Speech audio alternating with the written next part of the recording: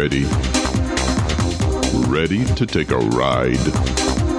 Grab your coffee and strap yourself in, because the show is about to begin.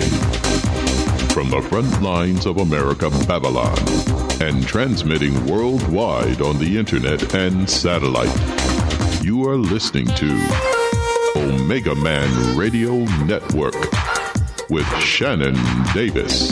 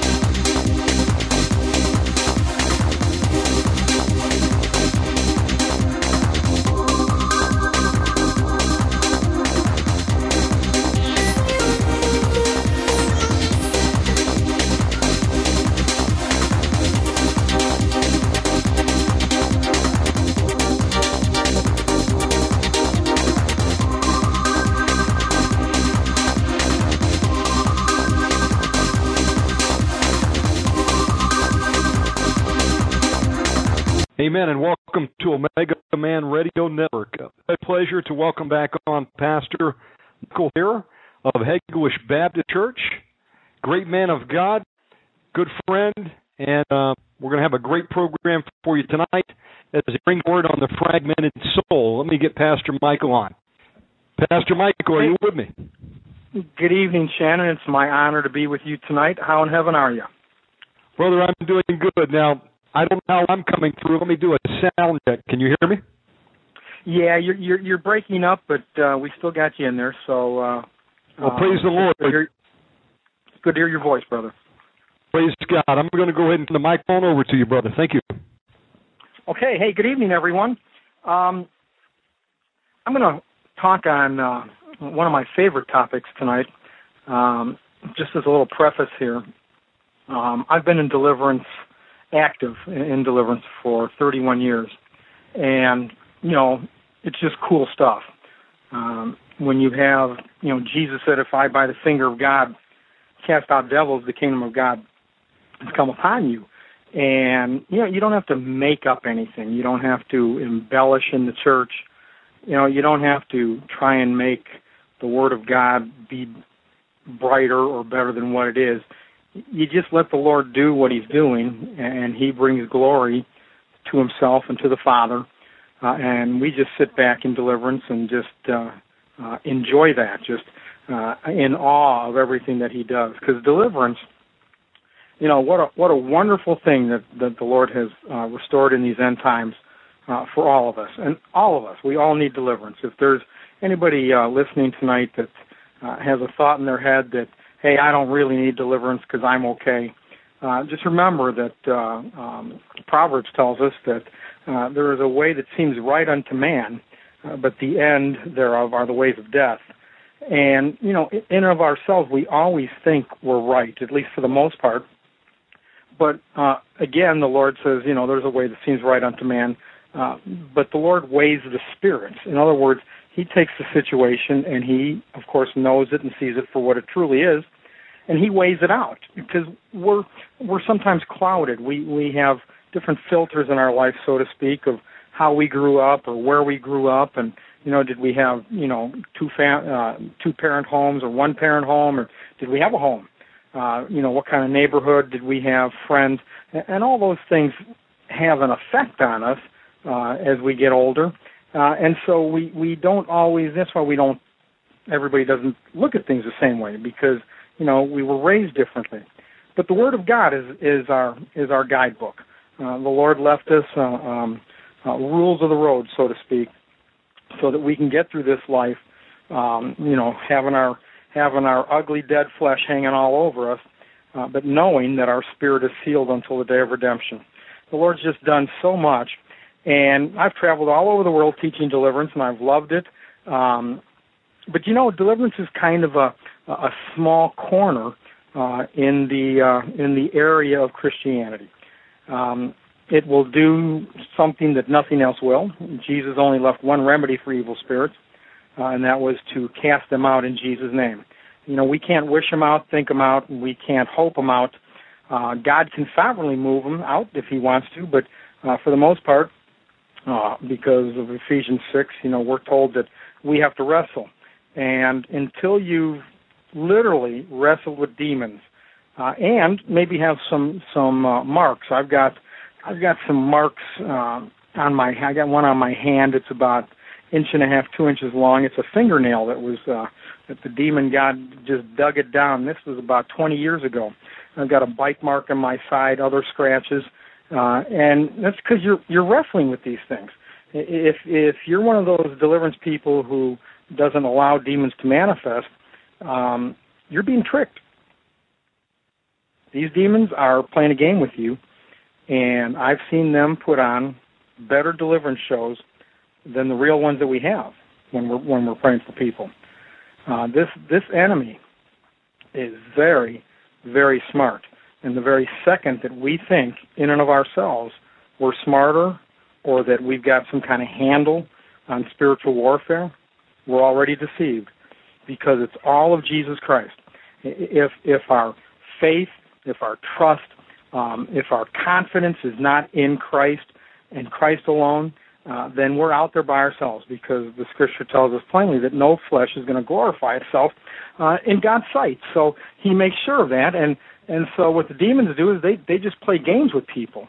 And it's sad, it's tragic that because we're so filled with ourselves sometimes, and getting back to the point that I made when I first started to speak about this, is that we all need deliverance. And from time to time, even after we get deliverance and things are better in our lives, you can't go anywhere today.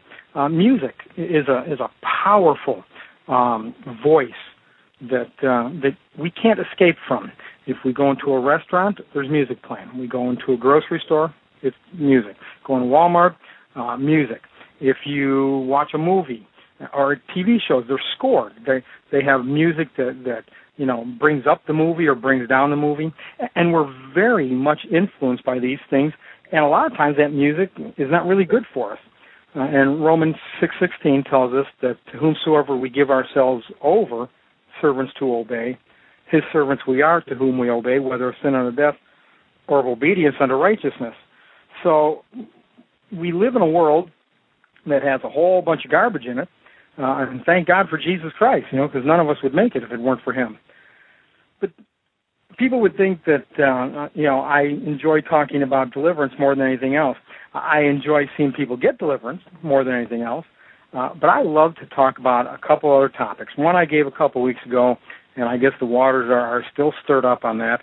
Hey, I didn't try and convince anybody. I told everybody straight out at the beginning, this is what I believe, this is what I follow. Everybody else is entitled to believe what they want. And that's talking about eternal security. And, I don't know, it's just a no-brainer for me. It's not a Baptist doctrine. Pastor Worley was out of the Baptist, the SBC, way back in I believe, 60 or 61. The name of the church has Baptist in it, and he didn't care. He says, we baptize, we're on the south side of Chicago, so we can be called Southern Baptist. He truly was a spirit-filled man that did the best he could, like all of us, to follow the Lord. He just had some qualities, gifts, that many others either didn't bother to use or claim or whatever. He was a very tenacious man, and that's why the Lord, one of the reasons the Lord used him in pioneering the deliverance ministry. But it's just a small part. Getting demons out is really easy. Well, you might have to struggle a little bit with them, but the hard part is keeping them out. And we keep them out by knowing, following, adhering to the Word of God. It is the only thing that will keep demons out of our lives. There's no amount of works, good deeds, no matter how many grandmothers we walk across the street or, dogs we pet or, good works that we do all that stuff is a filthy rag in the sight of God. On our best day, when the wind is to our backs and we're going downhill and there's not a cloud in the sky and everything is great and we're sitting on the mountaintop with the Lord, you put all of the righteousness that's in our lives at that time together with all the other righteousness that all the other believers on the earth have, and it's a filthy rag in the sight of God. It is Jesus Christ and Jesus Christ alone. He is our righteousness. So when we sin, Satan's a legalist, and we have the great story in Job that tells us that Satan will be an accuser of the brethren. So he'll go before God, and Jesus just tells the Father. Now this is simplistically explaining this, but so Jesus is Father. He's one of mine, and the Father who can't look upon sin says, "Oh, no problem," because of the righteousness of Christ. So everything's got to be of Jesus. If we think we're smart, if we think we've got something, or we have the gift of gab, or we can remember things, or people like us, or whatever, man, I'm telling you, if we look at any of that stuff to help us in our Christianity, we're already so far down the road of deception, because it's got to be, our lives have to be surrendered to Christ. Now, I said all that to say this. There are a couple topics. I mentioned, the one on eternal security. The other one that I just love, and I've written a lot about, I haven't published anything, but one of these days, if the Lord wills, and there's just so many books out there, I don't know if the world really needs another book from me, or a book from me. But I love to talk and teach on the soul. What is the soul? There's misconceptions in Scripture of what it is, and it's a phenomenal part of our character, of our being. Over in 1 Thessalonians chapter 5, starting in verse 23, Paul's finishing up this letter to them, and he says a short prayer at the end where he says, I'm King James man. By the way, I'll read other Bibles. I'm not wound so tightly that I'm allergic to other scriptures, but I like the King James. To me, it sounds like the Bible. But the very God of peace sanctify you wholly, and I pray to God your whole spirit, soul, and body would be preserved blameless under the coming of our Lord Jesus Christ. So we're three-part beings. We're body, soul, and spirit. We see our body, like it or not, it is what it is. Our spirit is the thing that gets born again. It gets sealed until the day of redemption. We're sealed with the Holy Spirit of promise. We're given the earnest of the Spirit. It's a legal term, just as if you were to put money down on a house, even though you still have 500 payments to make on it, it's your house because of the earnest money that you put down. We're given the earnest of the Spirit. And so our spirit's taken care of. But the other part of us that really we don't, we as in Christianity, deal with in such a horrible way, that's the area of the soul. The soul is how we think, how we feel, and how we act or react in different situations. And so the soul, many think the soul can be saved. If you let's slide over to 1 Peter for just a second. Go past Hebrews there. And over in 1 Peter chapter 1, I believe it's verse 9. Peter is talking about faith here. He's opening up about the importance of faith because when in Luke 22, when Jesus came to him and he said, Simon, Simon, Satan has desired to have you, to sift you as wheat. In the Greek, it was saying that Satan was desiring to claim you back for his own. But Jesus said, I'm going to pray for you so that your faith doesn't fail. Because if our faith fails, everything else is gone. Now, thank God that our faith is something that's given to us from God. We're given at our salvation a measure, a grain, a seed, whatever you want to call it, of faith. And then we build upon that faith. And that's a gift of God. In fact, we're told that it's not by works of righteousness which we have done, but according to his mercy. He saved us by the washing of regeneration, by the word of God. And it's through grace that we're saved. Through faith. It is by grace you are saved through faith, and that not of yourselves. It is a gift of God. So this faith is a gift that he gives us because we don't have any. When we got saved, I would venture to say anybody listening tonight, if you really thought back on your salvation, if you had a night today salvation, some maybe were raised in the church, praise God, you're going to find out that Jesus was the last thing you were probably looking for when you got saved. I wasn't looking for him, and yet he just busted into my life anyway, thank God. Thank you, Lord Jesus. And so this gift from God is we then build upon this. But over in 1 Peter, see, that's why Peter's faith didn't fail. Because Jesus said, I'm going to pray for you that your faith won't fail. And you know something? If there's a prayer that we could ever count on, it's going to come from the Lord. And he's praying for all of us that our faith wouldn't fail either. And we may be buffeted about, we may be, lied about, maligned, run over, so to speak. Our faith won't fail because Jesus Christ is holding on to that. Isn't that cool? But over in 1 Peter 1:9, Peter's talking about this faith. He knows a lot about it now.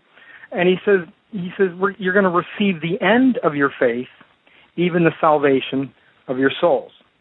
See, by being three-part being, when we go home for our reward, if you're born again, if you know Jesus Christ as your Lord and Savior, your spirit is going to go to heaven. Your soul will not, thank God. Your spirit, the Scripture tells us that, we see through the glass darkly now. But at that time, when we see him face to face, we will see him as he is, and we will be just like him. We will not be Jesus Christ, but we will be just like him. You won't have to worry about sinning in heaven. You won't have to worry about dropping the ball 5 eons from now. The Lord's got that all taken care of. He's going to make us to be just like him. Now, I don't understand this. This is what the Word of God says, so in my faith, I exercise that, and I believe that. But in my finite mind, like eternal security, it doesn't make sense. I get it. I was raised under Pastor Worley, and so I believed it until one day I thought, could it really be? And so I went out to prove it for myself. I studied exhaustively, and a lot of the verses that people are coming up with that they think are talking about loss of salvation doesn't even have anything to do with salvation to begin with. It's almost embarrassing that so many that have supposedly been walking with the Lord for any amount of time just still trip over this stuff.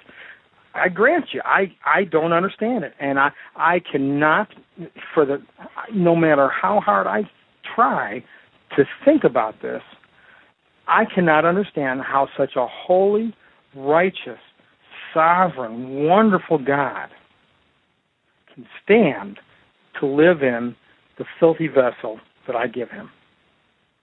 Because all of my righteousness is horrible. Everything that I've ever done in my flesh was a disaster. The only thing that's working in my life are the things that Jesus did for me. And so I don't know how the Holy Spirit can stand to live inside of me. I don't know how the Holy Spirit can stand to live inside of any believer. We're just so rotten. We're just on our best day. We're horrible. How many times a day? The Scripture says that whatsoever is not of faith is sin. Ooh. He that knoweth to do good and doeth it not, to him it is sin. Good golly. This is every day, not just once a day. This is many times in our lives. We just lack faith to do things. And so, I said all that to say this, being over in 1 Peter 1:9, that we receive the end of our faith, the prize, okay, the consolation of the end of our faith is the salvation of our souls. Well, that word salvation is a Greek word called soteria. It comes from the Greek word sozo, but sozo is the Greek word where we have our eternal security. where our born again salvation, that word salvation, comes from. But this word salvation is a different word. It doesn't come out of sozo. It comes out of soteria. And if you look up soteria, I don't have the number in front of me. It's written in my Bible, but I have so much written in my Bible that it's written over right now. It's 4991 in the Strongs, and this word means God's present power to deliver. Wow. Look it up. God's present power to deliver. He gave us the rules of the road. He gave us this guidebook. He gave us just enough. You know, you don't have to read the book of Enoch. You don't have to read Maccabees. You know, leave that stuff alone. You know, well, I guess you can read it if you know the Word of God front and backwards and you've got it all memorized, and I think, you know, the Lord would probably say it's okay to read those other books. But what He left us is enough to get us through this life if we'll follow it, if we'll apply it or ascend to it.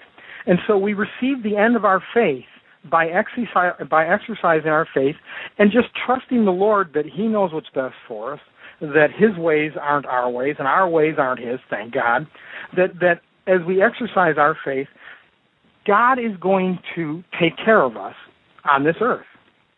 You know, people, you know, we get vengeful sometimes, and I'm amazed at how many people are claiming to be in deliverance, and they're nothing more than cantankerous cusses. Again, it's embarrassing because it almost gives the ministry a black eye. You know, the Word of God tells us that the children of darkness are wiser than the children of light. And how we can think that in the areas that we allow to go unchecked in our lives because we think we're something when the Scripture says we're nothing, that people don't notice this. In fact, we're so deceived, many Christians, because it's the first thing that people notice. You know, the first impression that somebody brings, you know, when you meet somebody, has a lot of weight to it. And there are just a lot of Christians that are just so burdened down with demons and are just so filled with anger and bitterness and a spirit of abandonment, and you know, maybe mom, maybe, you know, you were a mistake, and oops, you know, well, you know, maybe mom had considered aborting you, and you know, these things have spiritual consequences, and they come down into our lives, and these will be some teachings for the future also. So we have to be careful. You know, there is life and death in our tongue. We can't create life. We can bank on it. We can expound upon it. Only God can create. But with our words, we can hurt people or we can help them. We can show people that, you know, we're nothing more than loose cannons or just you know, we're legends in our own mind. Or people will look at us, the unsaved, and say, you know, there's something about that brother. There's something about that sister. They're different. I've watched them. They don't, you know, when Jesus was reviled, what's the Scripture saying? He didn't revile back. When they talked against him, he didn't even need to stand up for himself, because the Word of God already did that. People judge themselves when they violate the Word of God. And when we do that, brothers and sisters, we pick up demons many times. And the Lord uses these things to draw us back to Him. It's classic. It's from Old Testament all the way to New. But we're going to talk tonight, for the rest of the time, on receiving the end of our faith, the reward, the consolation, which is God's present power to deliver our mind, our wills, and our emotions.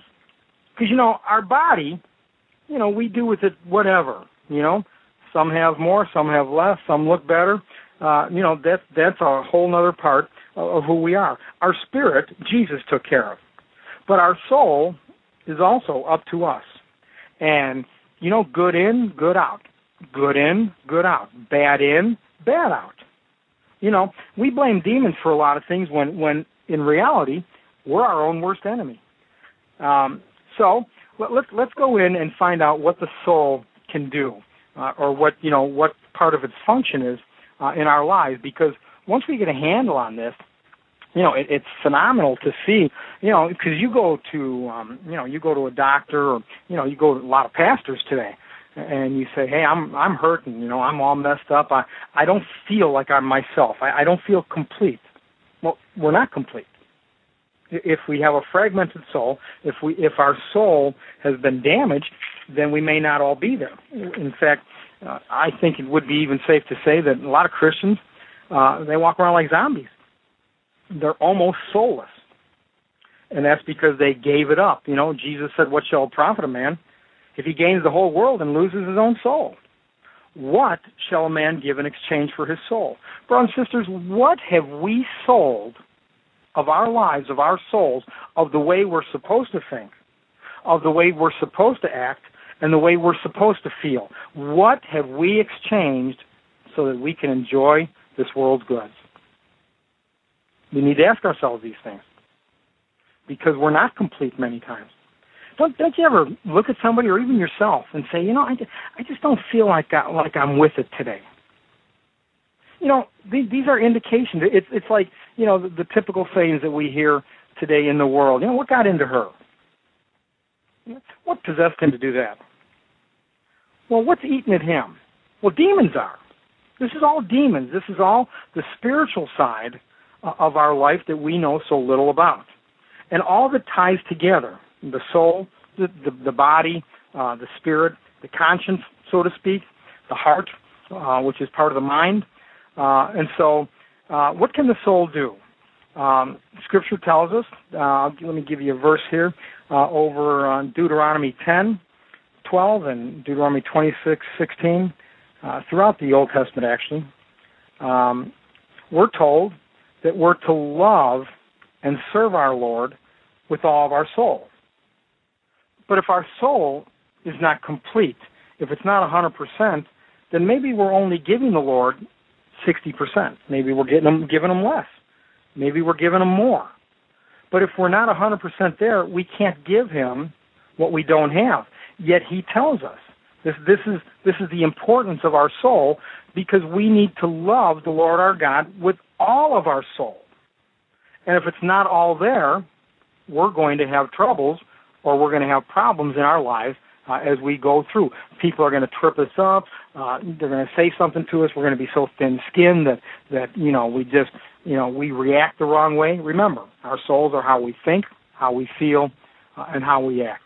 And so we're to love the Lord with all of our souls. So let's look at what the Scripture says about the soul just for a few minutes here. It says the soul can be subverted by words. And you find that over in Acts 15:24. The way you think, the way you feel, and the way you act can be subverted by words that people say.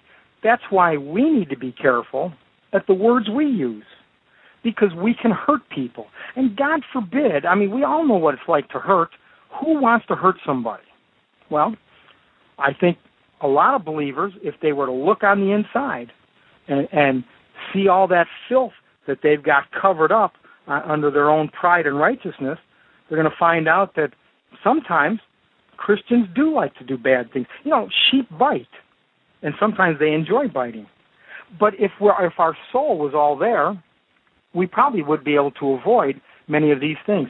By the way, over in Acts 15:24, this is when the disciples had come back from Jerusalem, and they had some people that were in the group. This is where the word heretic or heretical things come from.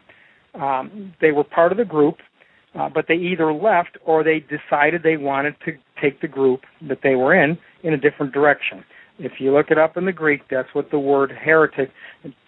Paul told Titus, he said, a heretic, which is somebody who is part of the group, whether it's Christianity or your church or your fellowship or whatever, you're part of that, but you're not. You actually want to go in a different direction, and you subvert people. You do it with your words. You do it with innuendos. And this is where we get our word heretic. Paul says a heretic, after the second or third admonition, reject. He's sinning in and of himself. He doesn't care, the Word of God says. Our hearts can hurt for him, but let's not be enablers here. Okay? Let's go forward with the Word of God. If people don't want to follow the Word of God, if they want to make it up or, shine it up or embellish it or whatever, let them do that. But let's not us get involved in that. Let's just take the Word for what it says, apply it in our lives, and then find out, wow, it works, and obviously Jesus knows what he's talking about. And so people were saying things as they were leaving the group or trying to split the group, and it says that Luke, who wrote it, or the Holy Spirit, however you want to look at it, said that there were some that were here, but they subverted your souls with words and thoughts. And when you look up the word subvert, it means to pack up like a suitcase. Really interesting. Because what does that imply? When you're packing a suitcase, you're going somewhere. And people's souls were being fragmented, subverted by words and thoughts. And that's again over in Acts 15:24. Let's see. False teachings can beguile our soul, 2 Peter 2:14. Our soul can be snared, Psalm 35, verses 4 through 7. Our soul can be spoiled. That's Psalm 35. I believe 12. I have actually in my note here 120, but if I remember correctly, Psalm 35 doesn't have 120 verses. So it can be spoiled, and that's Psalm 35:12. Our soul is actually sought out to be destroyed. Psalm 40, verse 14. Psalm 63, verse 9. Psalm 71, 10 through 13. Our soul can be in anguish. That's why so many people today, I'm talking about in the church, are on antidepressants, Wellbutrin, Zoloft, whatever. There's a void there. Now, if you're on your medication, if you take medication for these things, stay on your medication. I had a $2,000 a week cocaine habit, and the Lord delivered me. This was about 9 months into coming to Hegewisch. It took a long time to get those drug spirits out. Actually, the Lord was delivering me the things He wanted. He told me, not the things I wanted. But when that day came, it was a big deal for me because I had no more desire for it, and 5 minutes earlier I would have almost killed somebody to do that. But the Lord delivered me off of the cocaine while I was still doing it, because I would get high on the way to church and on the way home from church. It was just something that I had a very difficult time beating. But when the Lord delivered me of it, that was it. I didn't need any more. I never even thought about it after that. Well, I thought about it, but I never had a desire for it. That's what deliverance does. Deliverance isn't a placebo. It's not a Band-Aid. Man, deliverance, like I said earlier, Jesus said, if I by the finger of God cast out devils, the kingdom of God has come upon you. This is a phenomenal, ginormous part of the Word of God that we need to have right in our lives. And there's just so many out there that misunderstand the ministry, and I hear people talking, either to demons or about demons, like they're stupid or something. Yeah, you're just a dumb old devil. And brothers and sisters, I guarantee you, these things are not dumb. They are very intelligent. In fact, that book of tricks that you read? They wrote it. These things know how to tap us on the left shoulder, pinch us on the right shoulder, bump us in the left leg to ruin our day. And we're like clockwork. We are creatures of habit. And because we don't allow the Word of God to wash us, we get into this rut of our lives. And when we hear a certain thing or we encounter something in our lives that we've just not given to the Lord, it trips us up every time. And the devil he laughs all the way to hell. As I said earlier, the demons aren't the worst enemy we have. We're the worst enemy we have because we don't exercise our faith or do these things that the Word of God tells us. And hey, listen, I'm the first one raising my hand here that I struggle still with things, and I still need more deliverance in my life. But I'm still here after 31 years. And that's not because of me. That's because I'm too ignorant to go anywhere else. I know what's behind me, a big old devil. And I know that he would eat my lunch if I got away from this ministry. That's why I stick to it. I know it's the truth. I know it's the Word of God. I know what it did for me. I know there are people out there saying, well, I've tried it and it didn't do anything. Well, you either got hold of bad deliverance or you never really gave it a shot. When Jesus said, come, taste me and see that I'm good, we just can't, put something in our mouth for a half a second and spit it out and think that we're going to know what it is. We need take part, chomp down on the Lord, test Him, try Him. He has no problem with us testing Him. This thing with eternal security, I know it really stirs up the crowd, some in the crowd. And you know what else I noticed about those that not everyone, but many who believe that this loss of salvation, is they're angry people. They are angry on the inside. They're they're very proud because I guess maybe they think that they got a good handle on this thing. Because our carnal mind tells us that it just can't be. Well, that's right. Our carnal mind does tell us it can't be. But the Word of God tells us, see, the Word of God is not our carnal mind. The Word of God tells us that with His great love, He bestowed us. He begot us again. And you try and understand the love of God. I once again, my brain, I think about it for about 5 seconds and my brain freezes because I don't get it. I don't understand how God can be so good when I'm so bad. But He is, and I am, so that's cool. I've reconciled that. God's a God of restoration. He's a God of reconciliation. He's reconciling us always through His Son back to Himself, and He's reconciling and restoring. What's that word I was going to use? He's restoring us. He's making us to be just as if we never sinned. I'm going to get off on this topic here, so let's go on. Our soul can be in anguish. We're talking about the drugs. That's Genesis 42:21. It can be in travail. That's Isaiah 53:11. Our soul can be bound by vows.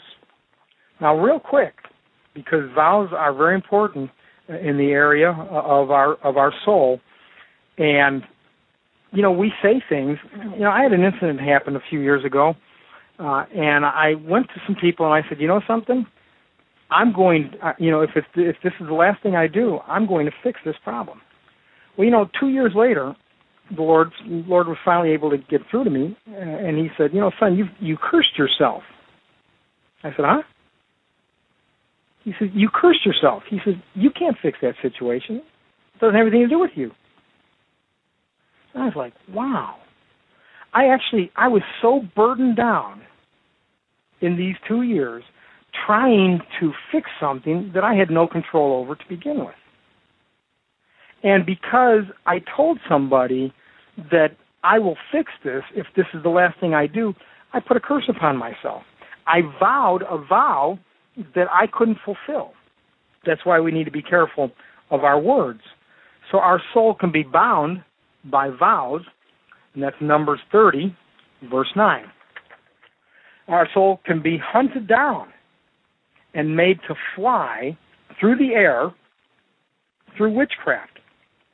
And you'll find that in Ezekiel 13, verse 18, and Ezekiel 19, verse 20. I'm going to speed up here a little bit.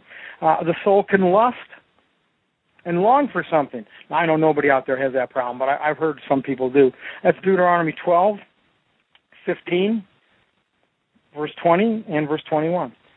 Our soul can be miserable and vexed, Judges 10:16 and 16:16. Our soul can be bitter, 1 Samuel 1:10, Job 3:20, Job 7:11, 10:1. Our soul can be persecuted, Psalm 7:5.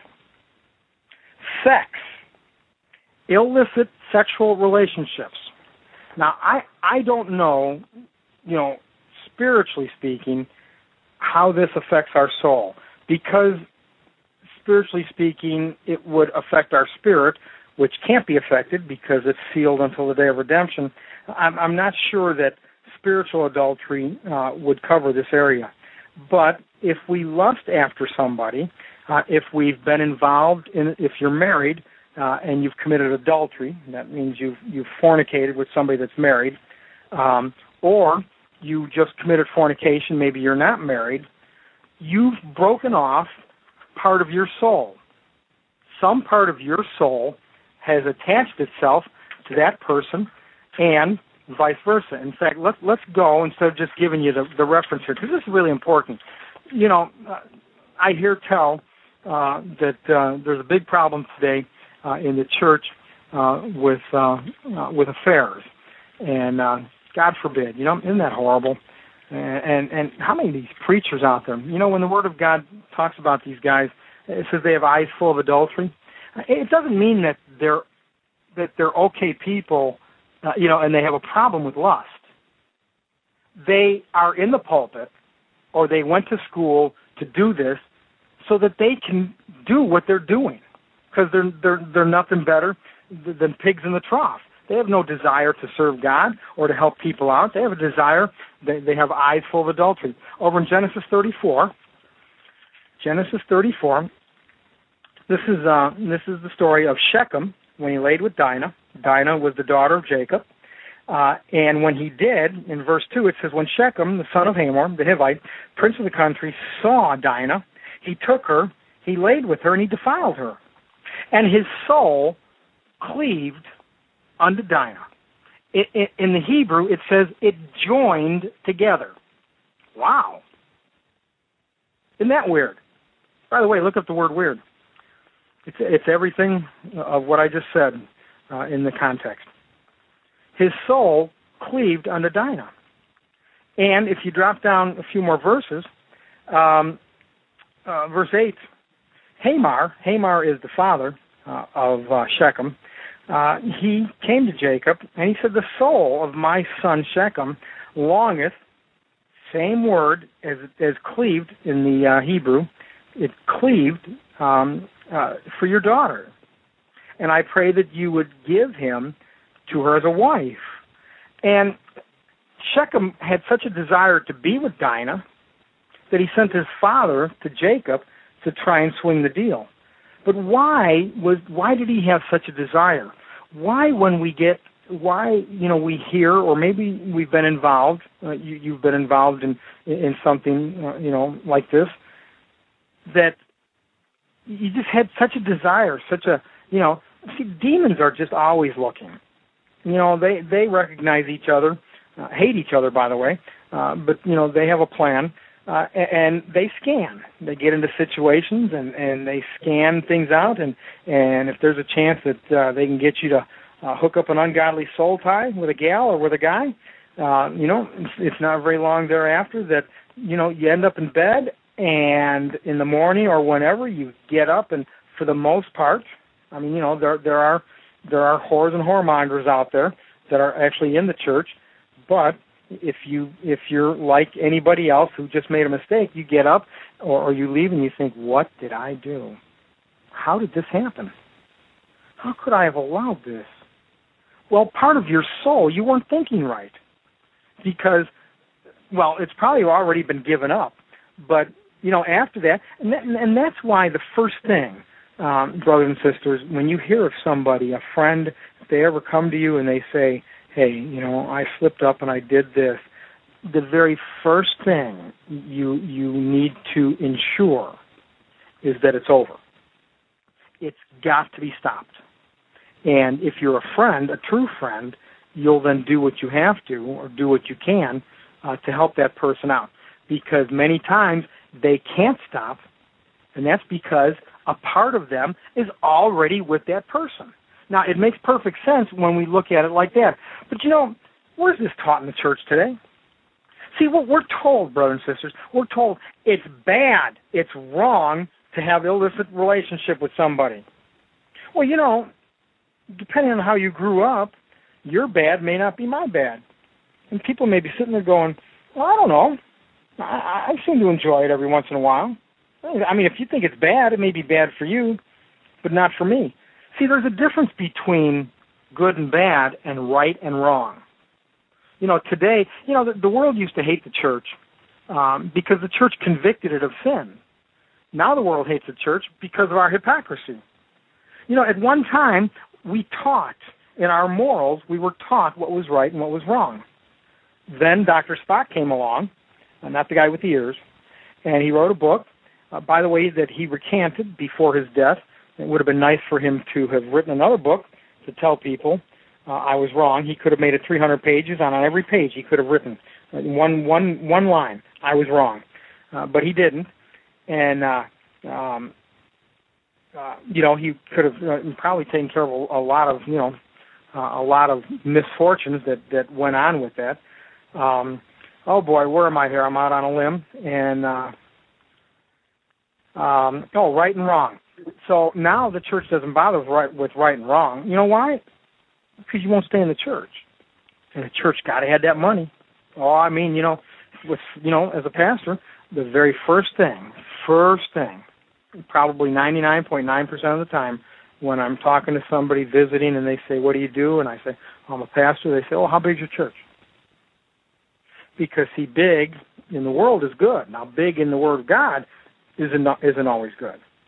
But in the world it is. So if you have a big church, you're a successful person. Well, and so in order to get people to stay in the church has had to tone down right and wrong. And so they made it good and bad. It's not good to do bad. So for the most part, and you don't get that, you don't get that conviction, about right and wrong when you hear about good and bad. You can justify a lot more in your life. But now the church has even gone beyond that, and they don't even care anymore. Good and bad, who cares? They'll send you to the doctor to pump you full of drugs. They'll send you to a self-help class. The Scripture tells us to esteem others more highly than ourselves. Yet there's this huge teaching out there because of our soul, because of the hurts we have in our lives, that we have low self-esteem. Now, it's not that we have low self-esteem. We have spirits of self-hatred. We have a family, an unhappy family there that works in the area of what's called the self-life. Self-hatred, self-condemnation, self-awareness, did I say self-consciousness? And these things are the things that eat our lunch. It's not that we have to have self-esteem. The Scripture says esteem others better than ourselves. Paul says, or Jesus said, why do you think you're something? I think it's Paul. He said, why do you think you're something when you're nothing? That may have been the Lord. But that's what the verse says. Why do we think we're something when we're nothing? I think I mentioned this last week. In the Beatitudes, the very first Beatitude that we have is, blessed are those who are poor in spirit, for yours is the kingdom of heaven. It's very interesting that that's the first one, because in the Greek, if you look up the word poor in spirit, it has nothing to do with money, but in the reality of our lives, it has everything to do with what we need to be bankrupt of, and that's ourselves. Because the Greek word tochos, which I know I've mispronounced, tells us that we can be nothing and we can do nothing because we are nothing. See, once we get there, once we realize that we can be nothing and that we can do nothing because we are nothing, then Jesus shines in our life because he's the only thing left. And we die. We die daily to these things. We put to death the things that work in our mortal flesh, the Scripture says. What's working in our mortal flesh? Demons. The demons aren't in the spirit. and they're in the body, but that's because because the soul, logistically speaking, is in the body. But other than that, the demons are in the flesh area. That's the way we think, the way we feel, and the way we act or react. And that's why this area of our soul is so important. Okay, moving on. Let's see. The soul can be miserable and vexed. I think I gave that one. Yeah. Okay. Sex. That's Genesis 34. Our soul can be imprisoned. Psalm 142. It can be afflicted. Psalm 143:12. Our soul can sin through ignorance and become unclean and guilty. Leviticus 4:2. Our soul can become polluted. Ezekiel 4:14. Our soul, as I mentioned earlier, I think I gave this verse, is sought out. There's actually people in the darker arts or enemies of ours. They don't have to be our enemies, but they're enemies of us that they want to hurt us. They want us to trip up in our Christianity. And our souls are being sought in order to be destroyed. That's Psalm 40:14. Our enemy lies in wait for our soul. That's Psalm 56:6, 59:3, a whole bunch more. I mean, I can just go on for hours with this stuff. I mean, the Word of God is just abundant with things of the soul. Our soul, as I mentioned earlier, can be exchanged or given away. And that's Matthew 16:26. But brothers and sisters, before we break, we still have a good bit of time here. Let's look at the good side of the soul. Our soul can be purified by obedience. That's John 17:17. And in fact, let's go there real quick because this good stuff is good for us to know. These are the foundations, the pylons, so to speak, that get pounded into the ground in our Christianity that helps our faith stay where it needs to be. We need to look at the Word of God for what it says. This hope that's talked about in the Word of God, it's not an Eeyore hope. It's not a hope that I make it to the end of the week. It's I'm going to make it to the end of the week, and I don't know how I'm going to do it, but the Lord's going to get me there, and it's all going to be okay. And that's a positive hope. And there's nothing negative in it from the Word of God. All the promises are yea and amen, not, well, maybe so, hope so, guess so. We need to stop being Eeyore Christians. Many of us are Eeyore Christians because our souls are fragmented. But over in John 17, Jesus says that, this is an intercessory prayer to his Father. He says, sanctify them through thy truth, because thy word is truth. And so our soul can be purified by being obedient to the Word of God. It can be redeemed. 1 Kings 1:29, Psalm 49:15. Our soul can be delivered from the wicked and from the sword. Psalm 17:13. Psalm 22:20, Psalm 55:18. Our soul can be converted and restored. Psalm 19:70. Psalm 123:3. Our soul can be humbled and chastened with fasting. That's why it's so hard to fast. Psalm 35:13, Psalm 69:10. Our soul can be healed. Psalm 41:4. Our soul can be joyful. Psalm 61:10. Our soul can be delivered by righteousness. Ezekiel 14:14. Our soul can be possessed. Let me say that one for last. Our soul can be imparted to others for good or evil. Proverbs 22 tells us that if we make friends with an angry person.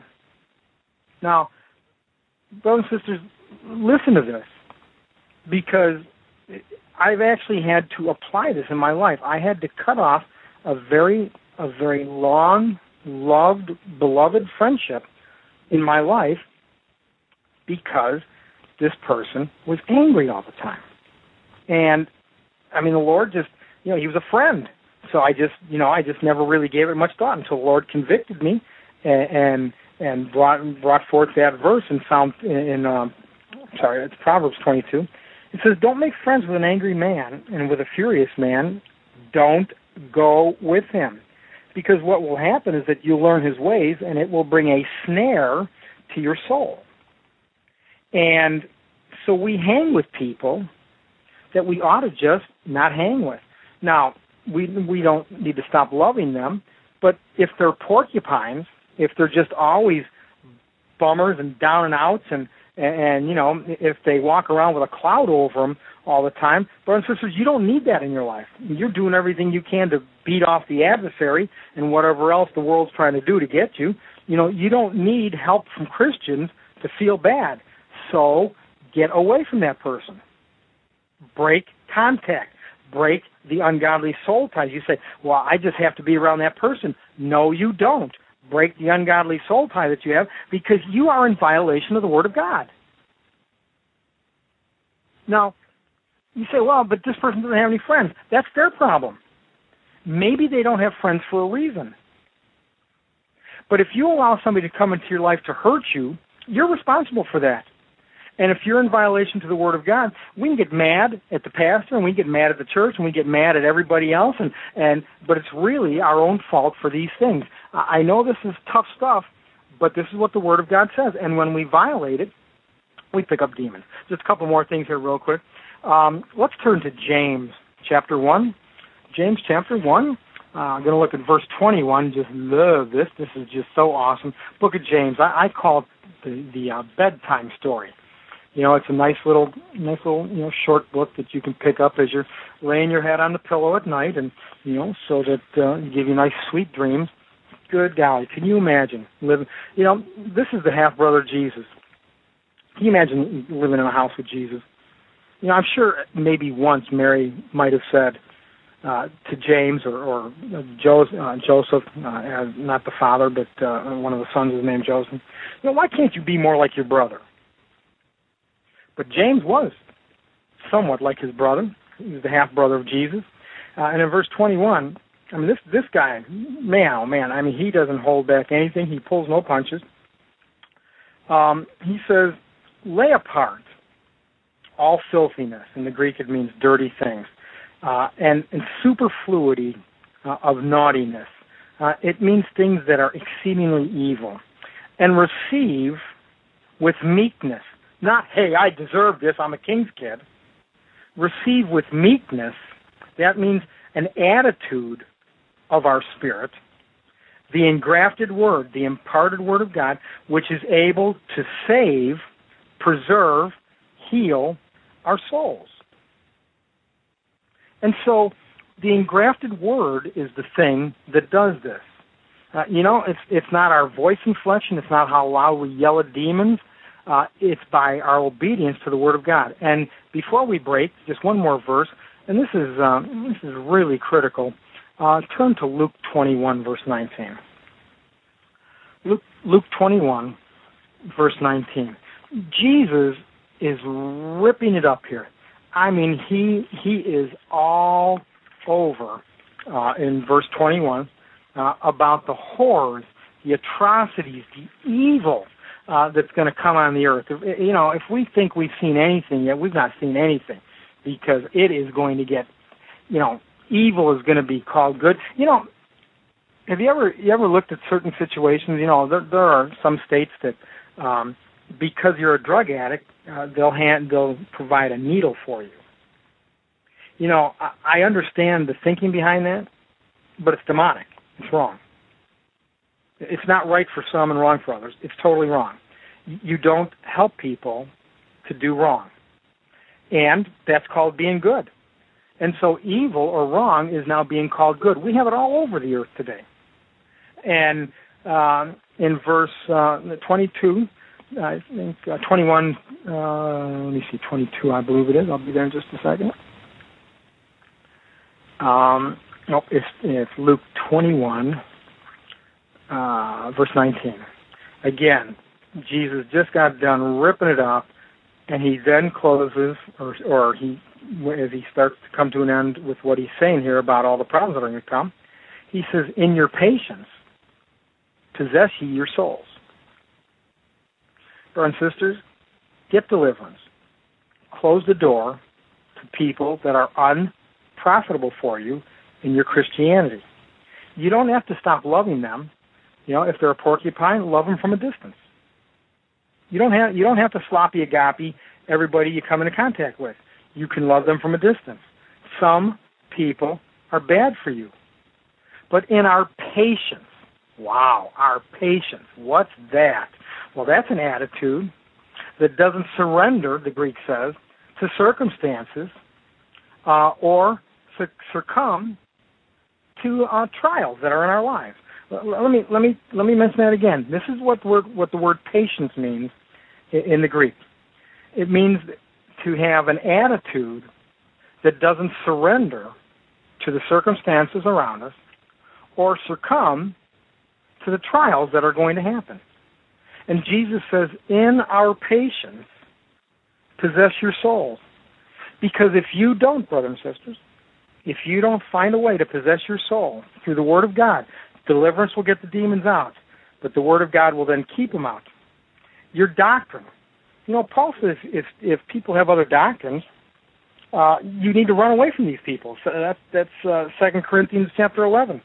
In Galatians 1, he says if somebody comes teaching another doctrine, he says let them be cut off and sent to hell. It's really serious stuff. And the reason that we're so fragmented in the Word of God is because our souls are fragmented. And the Lord's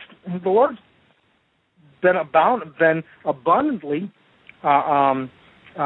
promoting this, but it's just not taught in churches today. It's as plain as the Bible before us when we read it. So get deliverance, get the demons out, find a place to fellowship, even if it's just with the Lord. Close the door to error and false doctrine. Close the door to people who are bad for your Christianity. You will hook up an ungodly soul tie with them. Those demons will transfer from them. Again, I know we're a little bit over, but when I was getting deliverance in that day, when I first came to the church, I was just loaded. I had mean, ugly demons. I hated it. I was embarrassed by it. But the brothers loved me. They no matter how many times they were probably sick and tired of praying for me, they loved me, and that's what carried me through. And then I finally got my deliverance. But I was delivered of the spirit of homosexuality. I'd never been involved, but that came in through the music, because we hook up these ungodly soul ties as we make agreements. You sing these songs that are out there, these silly love songs. That's not a love song, it's a lust song. And we just literally open ourselves up to the devil, and he plays pile on. And he always will. We need to find out how to keep them out of our lives. So we'll go ahead and take a break and refresh our coffee and stretch our legs and come back, and I can teach some more on this, or we can open up the phone lines, whatever Brother Shannon wants to do. It'll be a great night ahead of us. Love y'all, and I'll see you. I'll be back here in just a few minutes.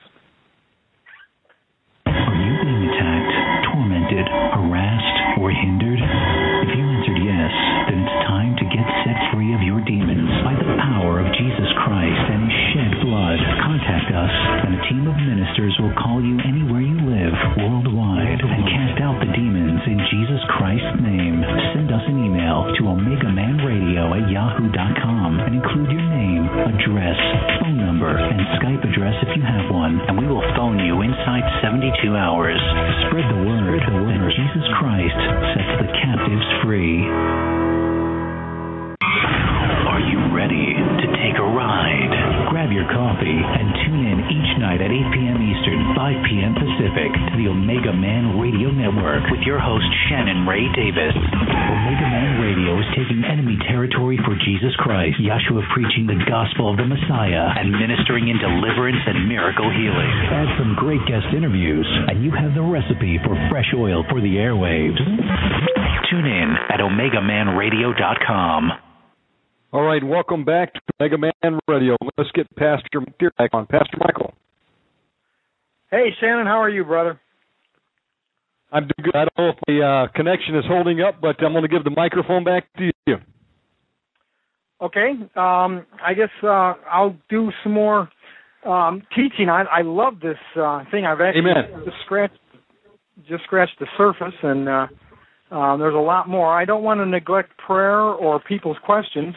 You know, these things always generate questions, but let me give a little bit more explanation about the soul and how important it is.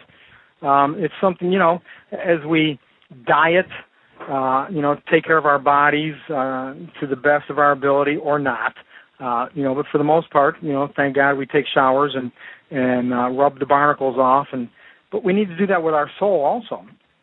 And because it's not a tangible thing that we see always before us, you know, we forget how important it is.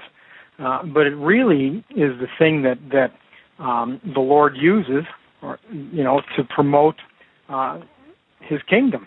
And people judge us by the way we act, how we react with feelings and emotions, and we need to be very careful because we've been given the Word of God. Paul tells us that, speaking of the Word of God, he says, you know, we have this treasure in earthen vessels. And God, it's just unbelievable to you know, or it's so difficult to understand that God actually entrusts us with His Word, because He probably really couldn't entrust us with, you know, 2.5 cents. But He does this as He works through us, and because over, I believe it's Malachi 3, it's speaking of Jesus. It says that the law of truth was in His mouth, and because of that, He turned many from iniquity. And that's really what the Word of God should do.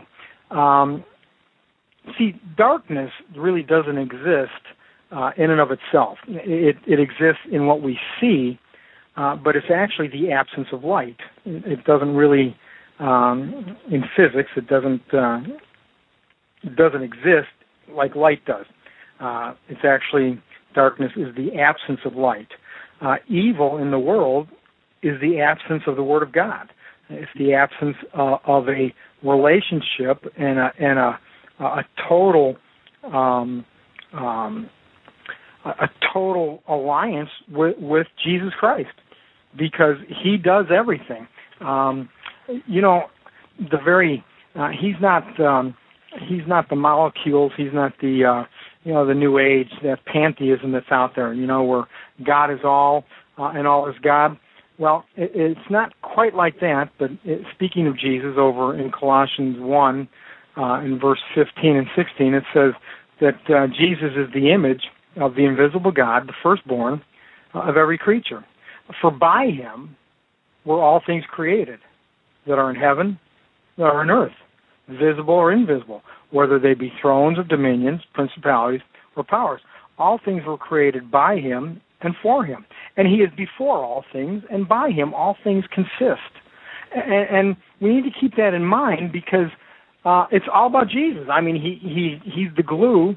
You know, there's going to be a new heaven and a new earth one of these days. And how the old earth is going to blow apart is Jesus is going to leave it. He's going to take His hands off of it, and when He does that, it will just disintegrate. It will just fall apart, because He holds these things together. That's why that's why we can trust Him, and we need to trust Him, both in the large things and the small things. Hey, getting back now, looking at soul ties and our souls and how these things can affect us in our homes, in our churches, in our personal relationships with the Lord, is just paramount. So let's go a little bit further. I was talking about the good and bad parts of the soul, and we got through that for the most part during the first hour that we had. But now, when I mentioned that the soul is the way we think, feel, and act or react, I'd like to give you some scripture for that. Over in Psalm 139, verse 14. Psalm 139, verse 14. It says, I will praise Thee, for I am fearfully and wonderfully made. marvelous are thy works, and my soul knows right well. So now there's a verse that shows us that our soul knows. It thinks. It's part of the mind. Here's another verse, and there are many of these things. I'll just give two or three. Proverbs 19, verse 2. We're told that it's not good for the soul to be without knowledge. And so again, showing that our soul is also part of the way we think. It can be part of feelings too, but this is talking about the way we think. And now we will. Let's see. Let's go to the will. And I'll tell you what. Let's real quick over in 2 Peter 2:14. I had mentioned this verse earlier. It's talking about people who have eyes full of adultery, can't cease from sin. They beguile. It means to bait, to catch, to deceive by soft words or through witchcraft. Unstable souls. An unstable soul is a soul that doesn't think. It doesn't. It either doesn't think because it doesn't know to think, or it doesn't care to think. But there are so many in the church that, these doctrines come along. Good golly, I mean, who could have ever thought that a dog leash around the neck of a man as he's walking on all fours with a leash that his wife's holding would be allowed in the church as worship? I mean, it's beyond the ridiculous. And yet that was allowed in Brownsville. And, many other bizarre, weird, demonic things, were allowed in the church. And that's because people's souls, their thinking was fragmented. I mean, how can you justify some of this stuff? And some of these other doctrines that are out there, the preterists, that Jesus came back in 70 A.D. Really? You'd think he would have left a little bit of evidence for that. But over in Psalm 77, verse 2, it says, in the days of my trouble, David, in the days of my trouble, I sought the Lord. My sore ran in the night and ceased not, and my soul refused to be comforted. So now the soul has made a choice. It made a decision, which is part of our thinking. So let's look at Job chapter 6, verse 7. Job, because of the things that he was going through, he said, my soul is refusing to touch or to eat meat. His soul was making a choice.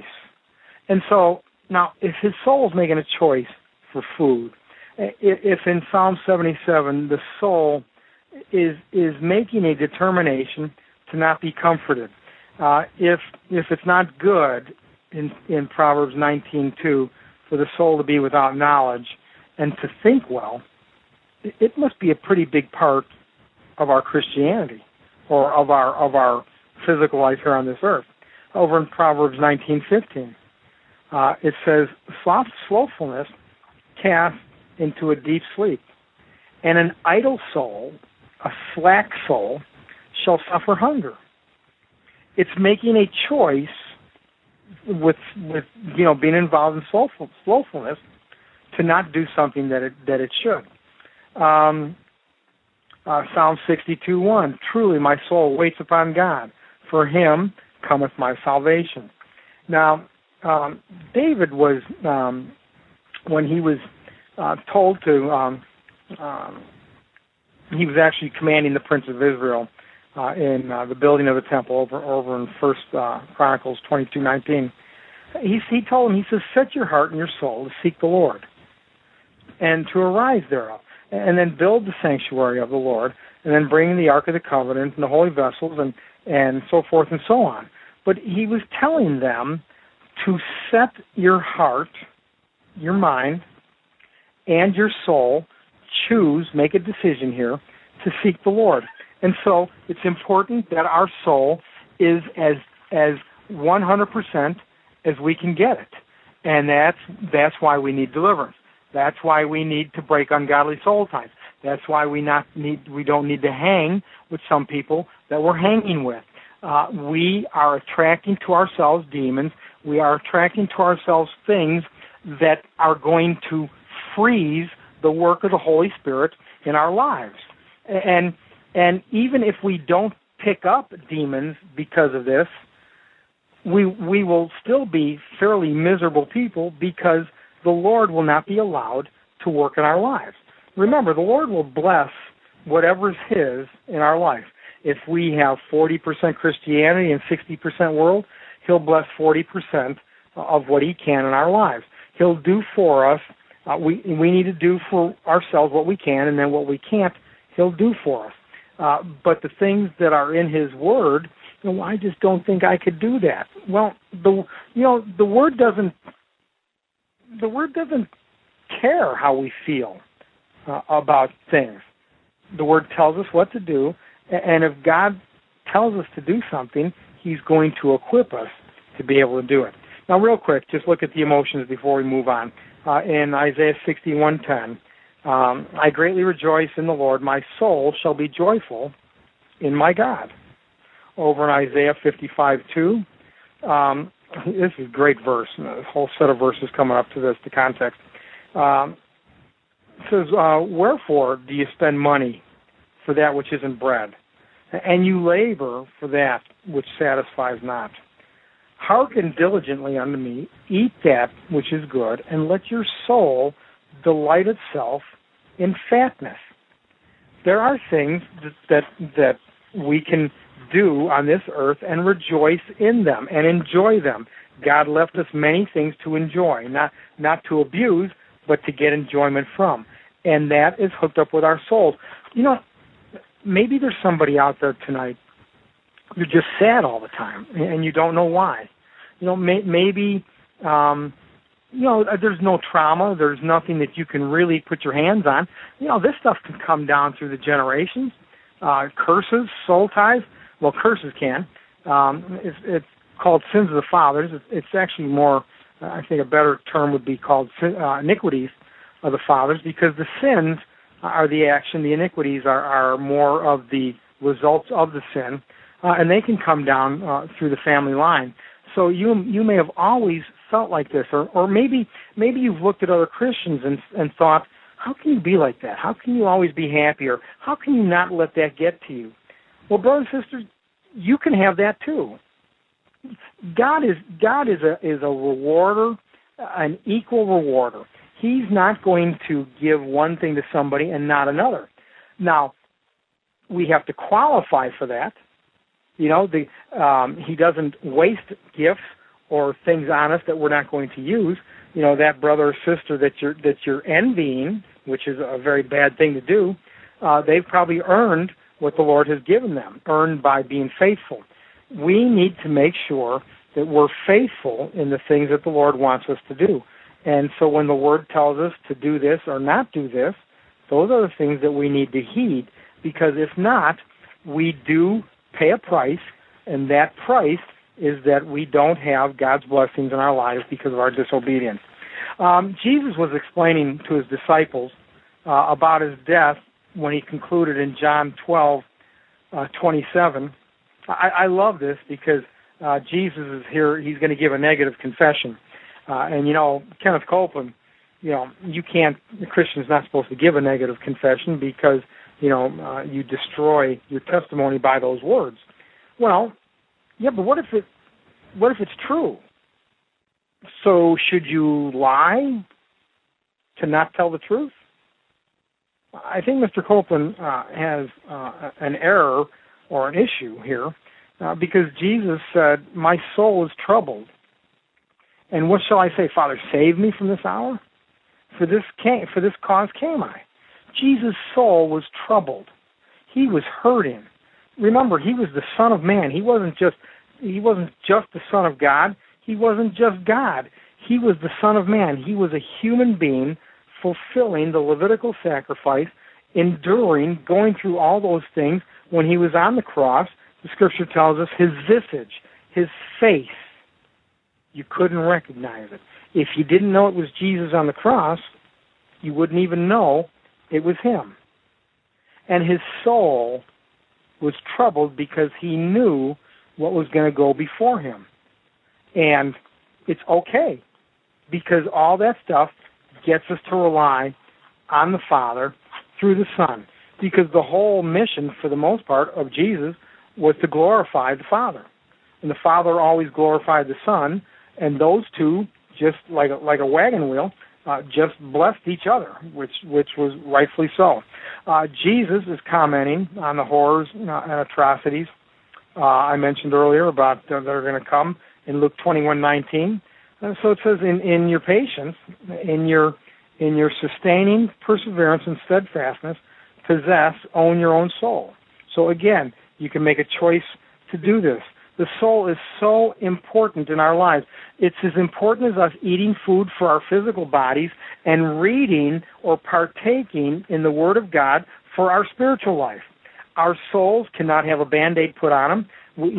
When we break an arm, we can, go to the doctor or the hospital and get it set and get it taken care of. But when your soul's broken, what do you do? When your soul is broken, brothers and sisters, what are you going to do? Go to the Wellbutrins or Zolofts? Do they help? Sure they do. And there's a reason why they work.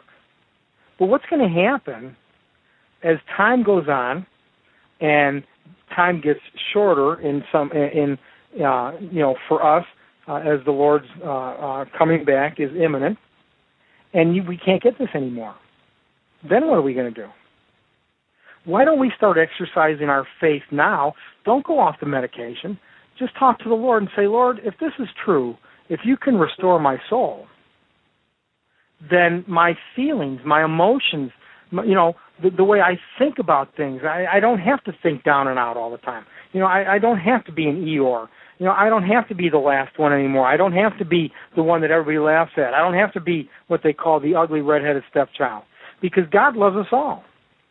And if we'll do what his word tells us to do, he'll bless us with those things, just like he'll bless everybody else. And not one of us is any more important than anybody else.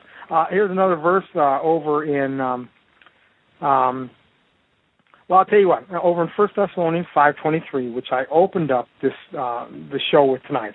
Paul is praying for the very God of peace to sanctify us wholly. That's 100%.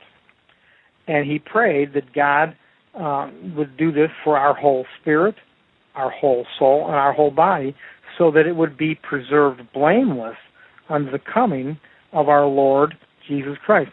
Our souls are the engine, so to speak, the motherboard, whatever, that the controller that really gets our sin to flesh, our flesh to sin, and that's why it's got to be taken care of according to the Word of God. Proverbs 14:25, a true witness, a stable witness, it says in the Hebrew, delivers. It means rescues or snatches away souls. And that's Proverbs 14:25. A true witness, a stable believer. If our souls are not restored, you cannot be a stable believer. You can desire to be one. You can hope that you'll be one day. But the proof of the pudding is in the eating. And if our souls are not stable, if our lives are not stable as Christians, if we run from church to church, doctrine to doctrine, belief to belief, if something blows past from the church down the street and we cleave to that, and then the next week it's going in a different direction and we cleave to that, we are an unstable believer. Now, we're still a believer, but we're unstable. And just like children, if at the age of 9, if your son or daughter were to come to you and say, "May I have the keys to the car?"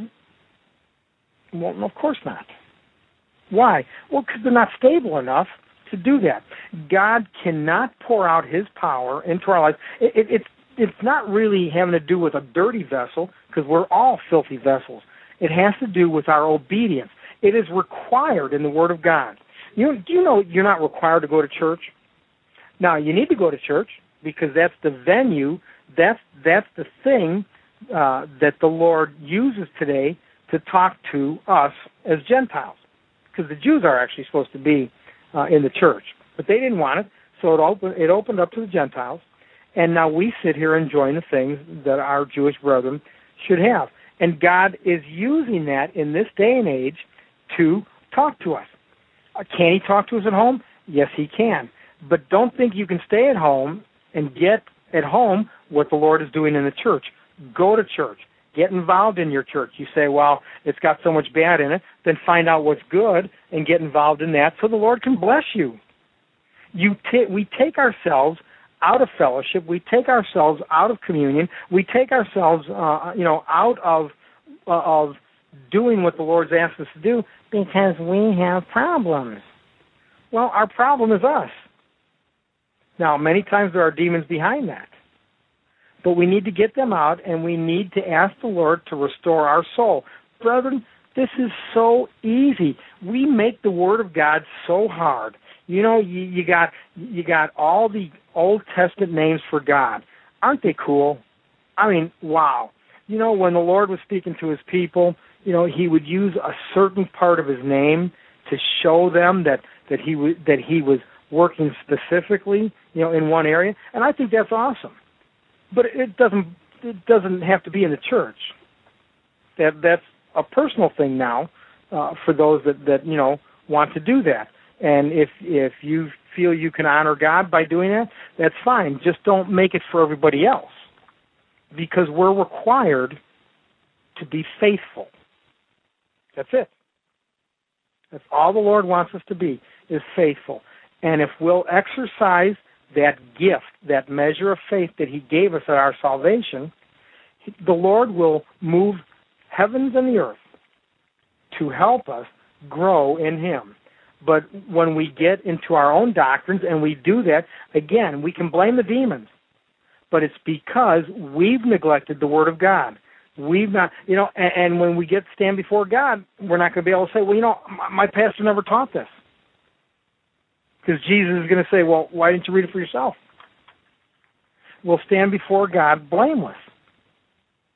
We'll just have to, but thank God that our sins were taken care of at Calvary. Okay, a true witness, a stable witness, delivers. It means to rescue or snatch away souls. And we know in verse 22 of Luke 11, it says, when a strong man armed, he keeps his palace, his goods are in peace. But when one that is stronger than him shall come upon him and overcome him, he looses from him all his armor wherein he trusted, and he divides, it means to take away or to snatch away, his spoils. Do you know what the devil's spoils are? Our souls. That's why the churches are having so many problems today, and we're all fragmented. And brothers and sisters, don't you ever think, music. Some people say it's godly, and some people say it isn't. And, certain things in the church. Some people say it's good, and some people say it's bad. And I'm talking about good people that we would trust as Christians. But, God's not giving out two different answers. There's one answer, and because our souls are not restored, we're not seeing correctly as we need to through the Lord's eyes, and we make bad judgments off of that. So just a little bit longer, because I'm sure I think we're going to open it up for questions if the phone lines permit. But Shannon, if the phone lines don't permit, I got pages of references on the soul. It's just that important. So I'm ready for whatever works. But going on, soul ties. Soul ties are things that we hook up with people that we make friends with. They're just certain people that come into our lives that either bring good or bring bad. David had a soul tie with Jonathan, and he loved Jonathan more than a woman. He had a non-sexual, intimate relationship. Now, you ladies know what the word intimate is. We fellas don't. We have to look that up every once in a while. But Jonathan and David had a relationship that was so pure, so clean, so wonderful, and that's because their souls were knit together. I'm going to get you that verse here. Let's see. It's 1 Samuel 18, verse 1. I was going to go into the bad soul ties, but let me talk just in case we... well, no, I'm going to have to get into both of these here because you can't give one without the other. Psalm 18, verse 1. It came to pass that when he'd made an end of speaking on Saul, this was David, that the soul of Jonathan was knit, tied or joined together, it says in the Hebrew, with the soul of David. And Jonathan loved him as he loved his own soul. Jonathan was actually a better friend to David than a friend would be. There was something that those two guys had, and it was their souls coming together to form a good soul tie. Over in Proverbs 17:17, it says, "A friend loveth at all times," and that word love, it's a clinging love, and so it says, "A friend loveth at all times," and a friend can do that just like Jonathan and David did, because their souls were knit together. Let's see. We would want to have good soul ties with our parents, if we're children, or with for our children to have with us. Now, in the story of Joseph and his brothers, what a dynamite piece of scripture we have. So much for us to pattern our lives off of with the story of Joseph and his brothers. But Judah is trying to explain to his father the harm Judah's trying to explain to Joseph the harm that's going to come to their father if Benjamin doesn't return unto them. Actually, it was Judah talking to, I forget who it was. It wasn't Joseph. He's trying to explain to him, and in Genesis 44:30, he says, "Now therefore, when I come to thy servant, my father, and Benjamin's not with us, seeing that his life is bound up, that Jacob's life, was bound up." Let me get this out all at one time. It is Joseph that this is being explained to. He says, "Now therefore, when I come to my father," and Benjamin's not with us, because Joseph was second in command in Egypt at the time. He said, "Seeing that this boy's life is bound up with my father," it means to cling or adhere to. It's clinging to the lad's life, and thy servant became a surety for the lad. He told his father. He says, you need to let me bring Benjamin because Joseph wants to, or this man wants to see him, and we need this man's help." And for those that know the story, but the father had a close godly soul tie with Benjamin. And by the way, when those brothers came back without Benjamin, you know how they lied to their father? They lied in silence. When Jacob asked what happened to Benjamin, all they did was they had the coat of many colors. They had a bunch of blood on it, and Jacob had to deduce, without any help from his rotten sons, that an animal must have killed his son. And they sat there and let their father grieve in silence. They lied by not saying anything. But the Lord fixed all that, and look at what we had at the end of that story. Joseph said, "Yeah, you meant it for bad, but God meant it for good." Oh, brothers and sisters, if we could ever think of things like that. Wow, what a relationship he had with the Lord, in spite of all the shortcomings that he had. So Jacob and Benjamin had a godly soul tie together. Let's look at, Proverbs 18:24, talking about friendships again. A man that has friends must show himself friendly. Wow. Huh. What a neat idea. I wonder where that comes from. Oh, it must be the Word of God. A man that wants to have friends has got to show himself friendly. And there's a friend that sticks, and that word stick is same word in the Hebrew, to cleave to, closer than a brother. We can have a godly soul tie with friends that would be a better relationship than we might have with a sibling in our lives. Let me get a couple more good soul ties here. Let's see.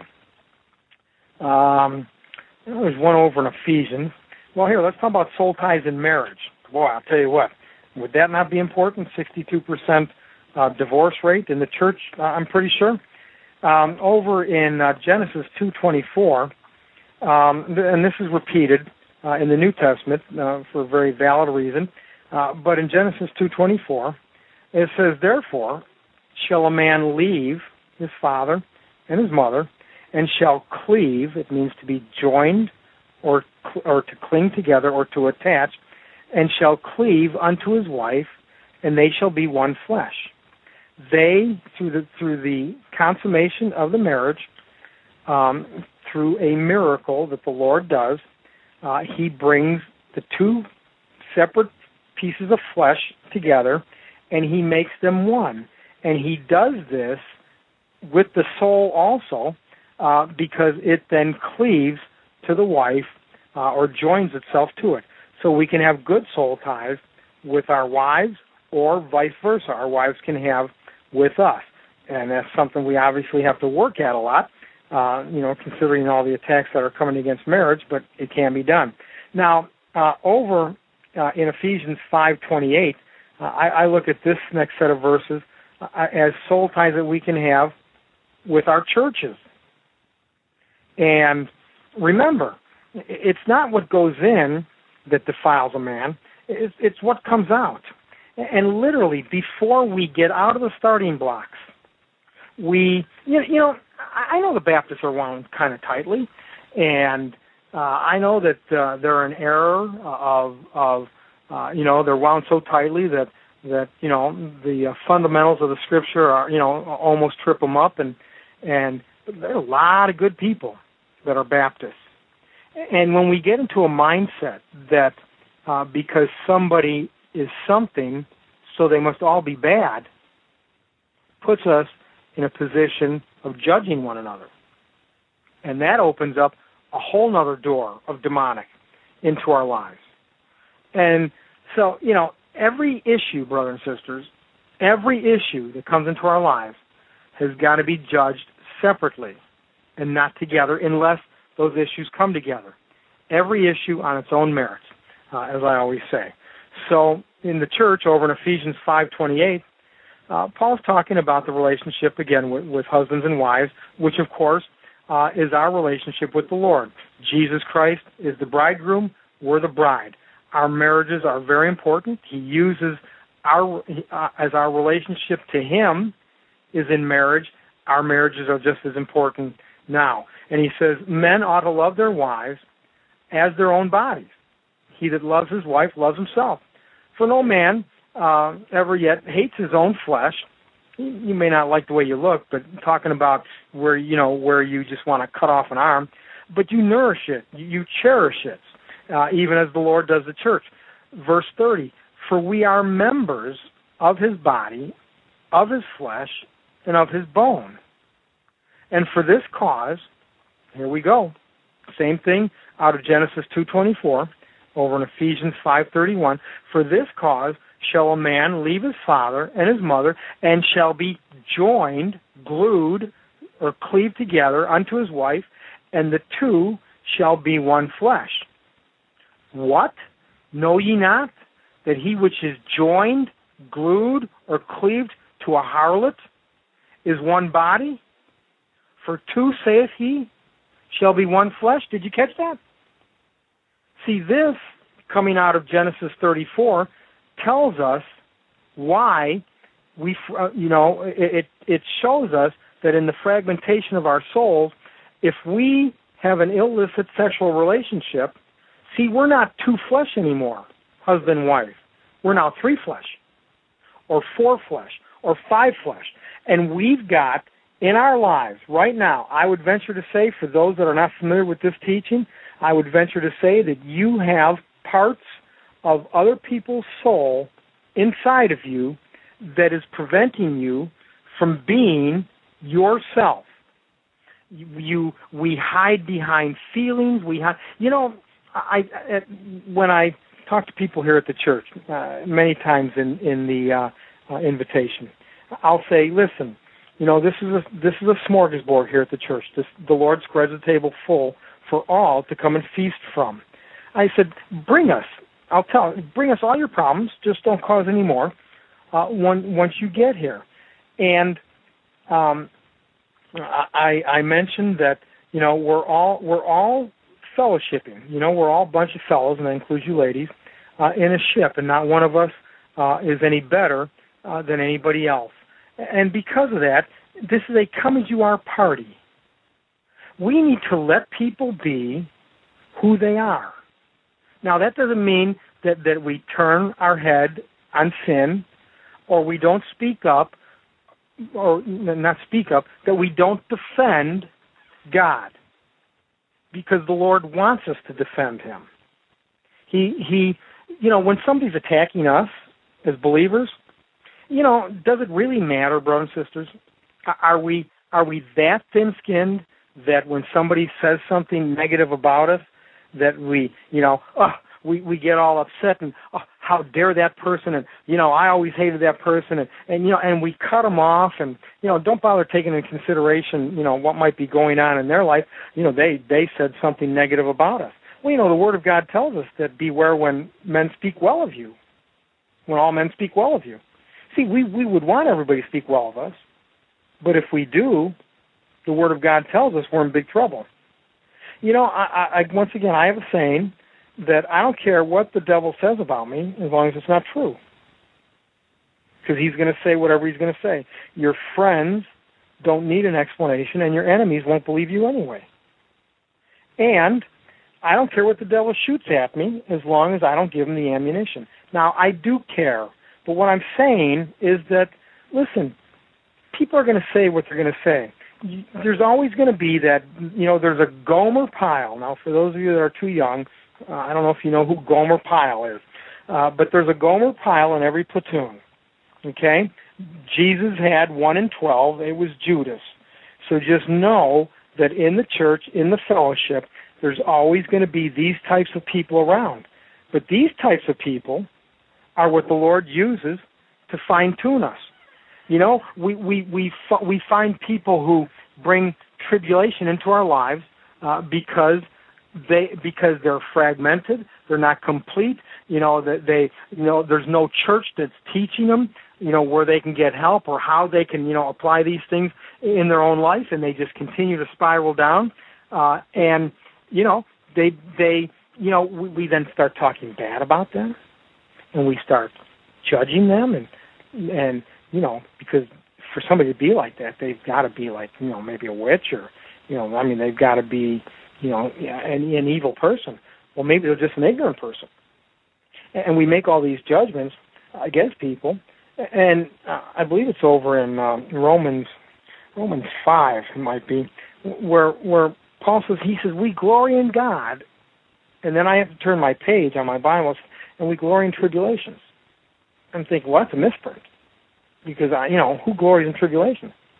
But you see, God uses these things. Iron sharpens iron, and so the countenance of a man.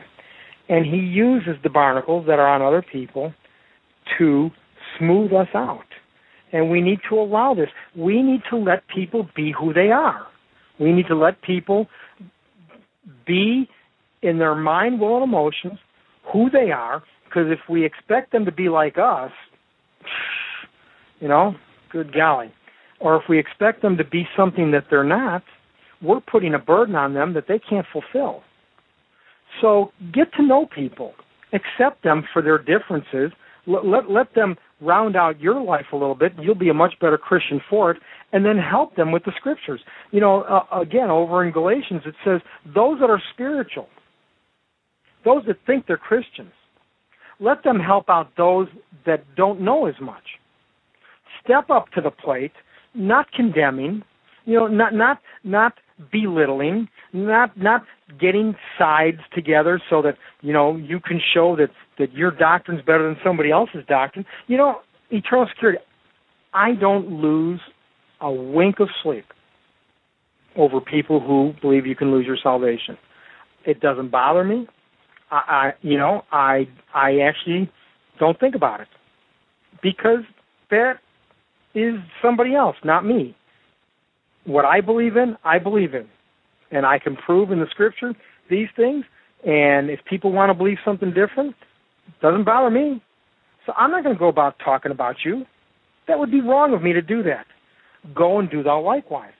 Our souls are fragmented, brothers and sisters. This is why we backbite and we gossip and we slander and bicker and do all these things, because we're not complete.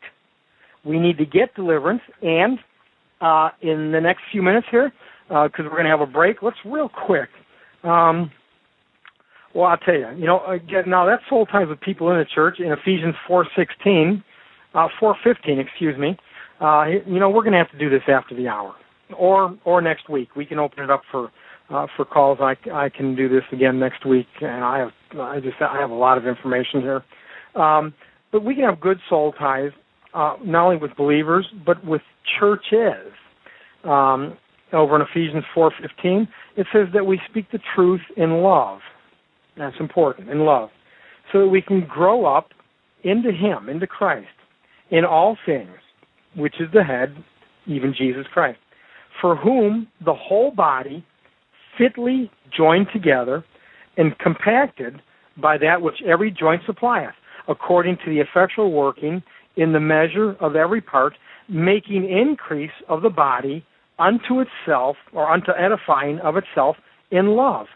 Why? Because of the good, godly soul ties that we have. The body, the church body, needs to be fitly joined together. If you don't believe in a doctrine, good golly,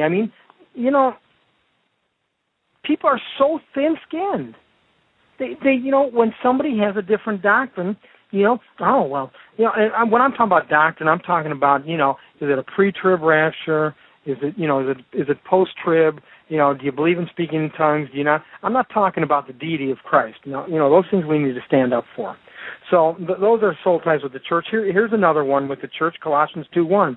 Paul says, I wish you would know the great conflict that I have for you and for them at Laodicea, and for as many that haven't even seen my face in the flesh.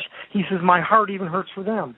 He says, I want their hearts to be comforted, being knit together in love, to have good, godly soul ties in the church.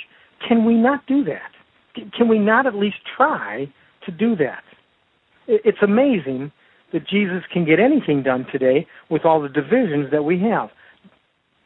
Doctrine that is bad has to be corrected.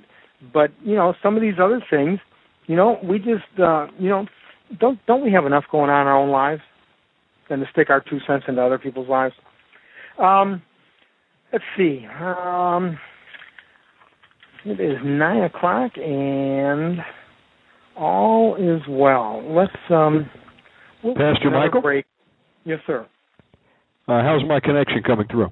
Hey, you're coming through loud and clear for me. Praise the Lord. We're at the top of the hour, folks. We're going to take about a 5-minute break, and then we'll come back for the final portion of the show tonight. Before we do, Pastor Michael, give out contact information, please, on HBC, and tell people how they can order some great deliverance material. Yeah, Shannon, I forgot to do one other thing at the beginning, and that was pray. So right after the top of the hour, so we don't cut into this, we'll go ahead and do some general prayers before we continue with the teaching. But because of many blessings that the Lord has brought into my life through people like Shannon and some of the guys here at Hegwish, our website is now up and running, taking credit cards. Things have just really turned around for WRW. Thank you very much for your prayers in that. It's just something that the Lord rescued. And you can get hold of us, any of Pastor Worley's materials, books, booklets. We have CDs, audios, cassettes, VHS, whatever format you need it in. We have all of his material, and you can find that at WRW Publications, all one word, .com. The church is HBC Delivers, all one word, like the pizza, hbcdelivers.org. For those that want to check out the different teachings, speakers, or Pastor Worley, we've been allotted more time now, so some of our videos on YouTube have been expanded. Some of them, they'll only give us so much time. I don't know really how that all works out, but youtube.com, I think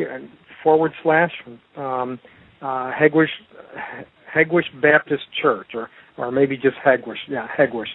All one word there after the backslash, and that'll take you to the Hegewisch Baptist Church YouTube page, where there is a plethora of video material that you can sit and watch for hours, and we're loading it up. We are just going to continue to load up the YouTube sites. I've got a box that went out today of materials going to China. I've got a gentleman that was here the last couple of weeks that is going to get me in touch with somebody who teaches in the Philippines and does radio. And I'll tell you what, good, glorious things ahead. Deliverance is going to cover the earth, and the Lord's going to use it in these end times. Check out the material. If you can't afford it, I understand. Now, if you can afford a meal, you can afford a book or a booklet. But if you can't afford something, drop me a line, tell me that you can't, and unless the Lord tells me different, I'll send it to you. I won't send you the store, but I'll send you what you need to get going. But remember, if you can afford a meal or a movie, you can afford to buy a book. Love y'all, and I'll see you in just a few minutes. Praise God. To talk with Omegaman, dial area code 917-889-2745 and press option 1 on your phone. To listen live to Omegaman Radio from your cell phone, dial 917-889-2745. From coast to coast and worldwide on the internet, this is Omegaman Radio. All right, and we're back. Welcome back to Omegaman Radio Network. We've got Pastor Michael Thierer of Hegewisch Baptist Church on tonight, every Friday night, so make sure you spread the word. Why don't we open up the phone lines and take a couple calls here? If you need prayer, you need deliverance, you'd like to ask a question on deliverance, the phone lines are open. Let me get Pastor Michael back on. Pastor Michael, are you back with me? I'm here with you, Shannon. Praise the Lord. Let's go to area code 330. Stand by. 330. You're on there with Pastor Michael. There you go. Oh, hi. Pastor Michael, this is actually my third straight night of calling in. I got quite a battle going on here in Ohio, and I've just been in coughing fits, and the last 2 nights I've just had just wild experiences with the show. But as you've been talking, and I really appreciate your message, a couple of things have hit me, and they may just be questions, but I'll leave it to you and Shannon about where else I may need to go with it.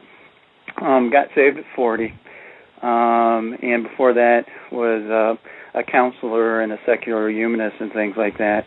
And one thing that I was involved with was the whole tolerance movement in colleges and universities, and in particular was involved with gay, lesbian, bisexual issues, and that's a big part of the tolerance movement in education.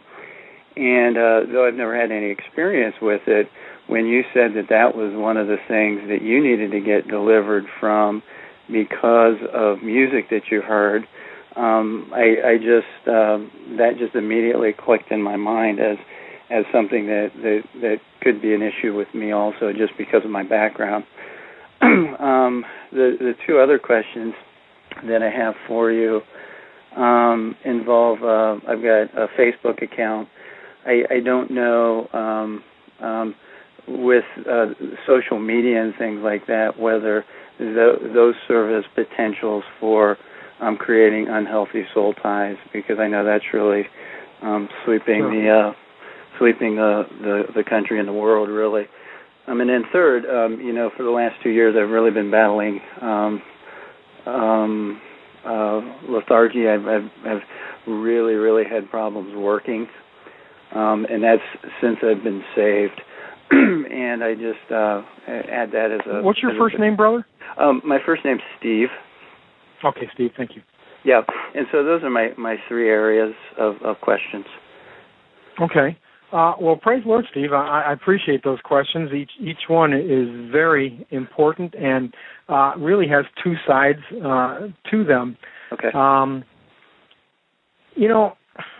Let's just address the Facebook thing first. Okay. It's like other possessions in our lives. As long as they don't possess us, they don't necessarily have to be bad. Mm-hmm. To be very active on Facebook, to have the types of friends that social networking is asking for, you really have to give up a lot of who you are. And in today's day and age, that's not always, a very wise thing. Just like you've got the one show on TV where they profile people. I think a lot of that stuff is used against us, and I'm not saying nefariously to break into our houses, but to market us and because it shows our weak links. When we open up and say, I like this, I don't like that, or I had an experience here or an experience there. And so I would be discreet. There's one thing, and we'll pray before we hang up with you. Okay. There's one thing that all of us should do. I did this for 2 or 3 years, and I'm not saying that I have a lot of wisdom or anything like that, but there was a prayer that I incorporated into my daily prayer life, which asked the Lord to bless me. Now, you can ask the Lord to bless you. You can ask the Lord to loose this into you and mature it in your life. You can ask Him to impart it unto you. I don't get hung up with words, as long as they're not wrong. Wisdom, knowledge, understanding, direction, discernment, and discretion. Because all those things are just about synonymous, but they have offshoot. They go in different directions, like discretion. It would be wisdom, to speak or not speak in a certain situation. But specifically, if you had discretion, that would tell you how to hold or how to fold, when to say something, when not to. It kind of goes beyond wisdom a little bit. So you can pray for yourself in that, and I'll pray for you just, before we hang up. Okay. And then that will show you how far to go with Facebook or not. You were counseling, but you weren't involved in all the lifestyles? No. It was really counseling, and I was as a secular humanist, and we prayed over that last night. But I was supportive, and I was a relativist, so many ways to God kind of stuff. And, and when I got saved, all of a sudden I couldn't teach the things that I used to teach, which really left me in a lurch. And I mentioned last night that there was a point about a year ago, where I just completely gave up my intellect to the Lord, and I just said, Lord, that's always been an idol for me. I've taught some terrible things. I've probably led people away from you, and I just gave it all up. And I told Him, God, leave me the dumbest person in the world, or give me back what you want me to use. There you go, Steve. Now that's a good thing to pray. Sure. Yeah, and all of a sudden, over 2 weeks, all of a sudden, I would hear sermons, and I say, "Wait a second, you mean I can use that? Wow, you mean I can use that too?" And it was just amazing how the Lord. When we got saved, the Lord didn't suck our brains out of our heads. He left us with all those things. And, I was a drug dealer, and I ruined a lot of people's lives, but that was before salvation. That was, that's what people did, anybody who doesn't know the Lord. Yeah.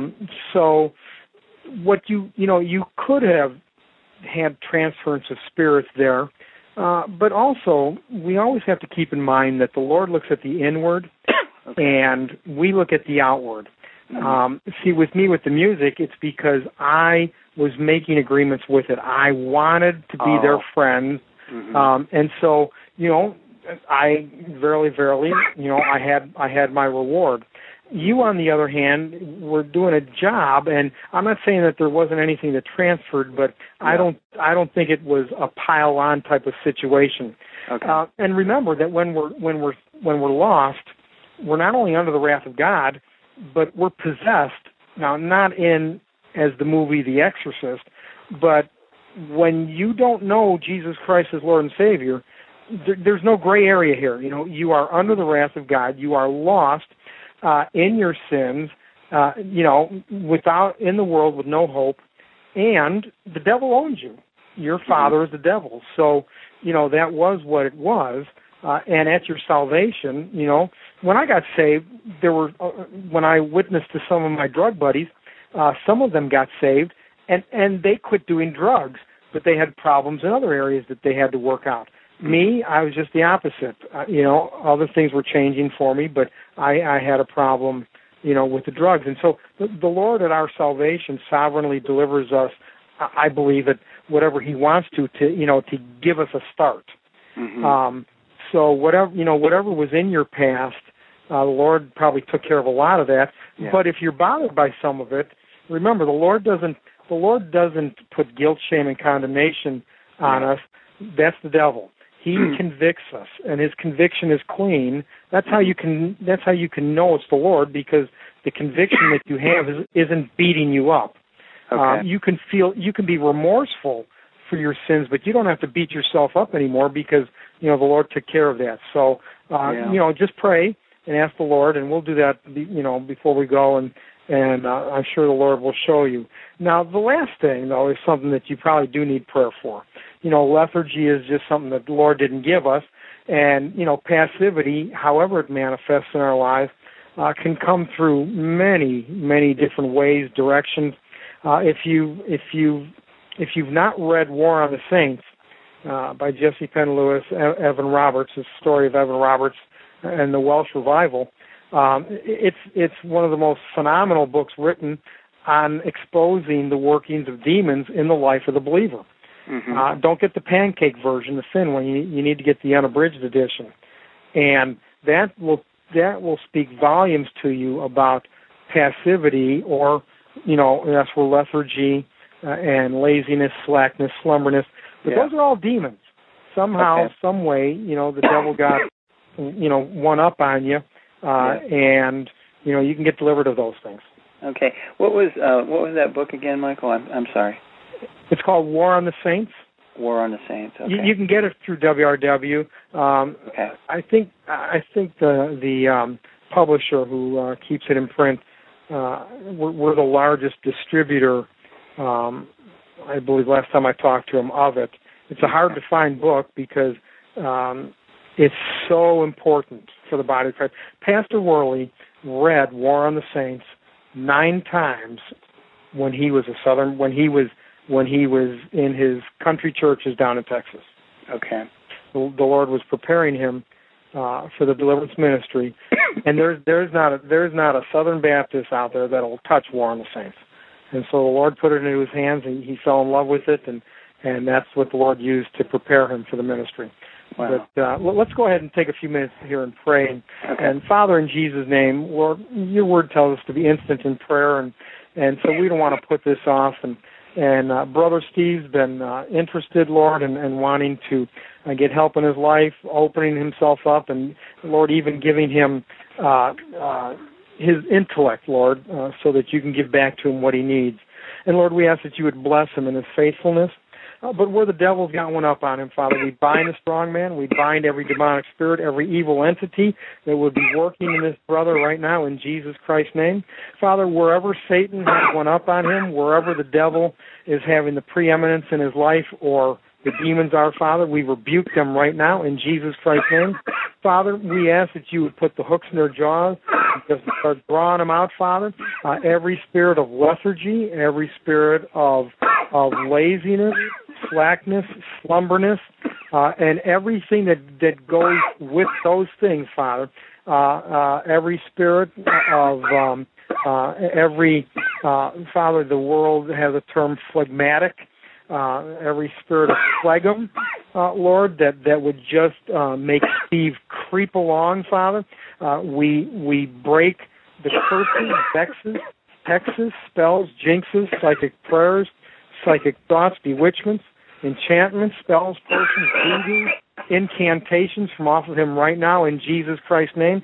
Father, all the things, Father, if they weren't transferred sins or transferred iniquities, the learned iniquities, just from being involved in the things that he was involved with.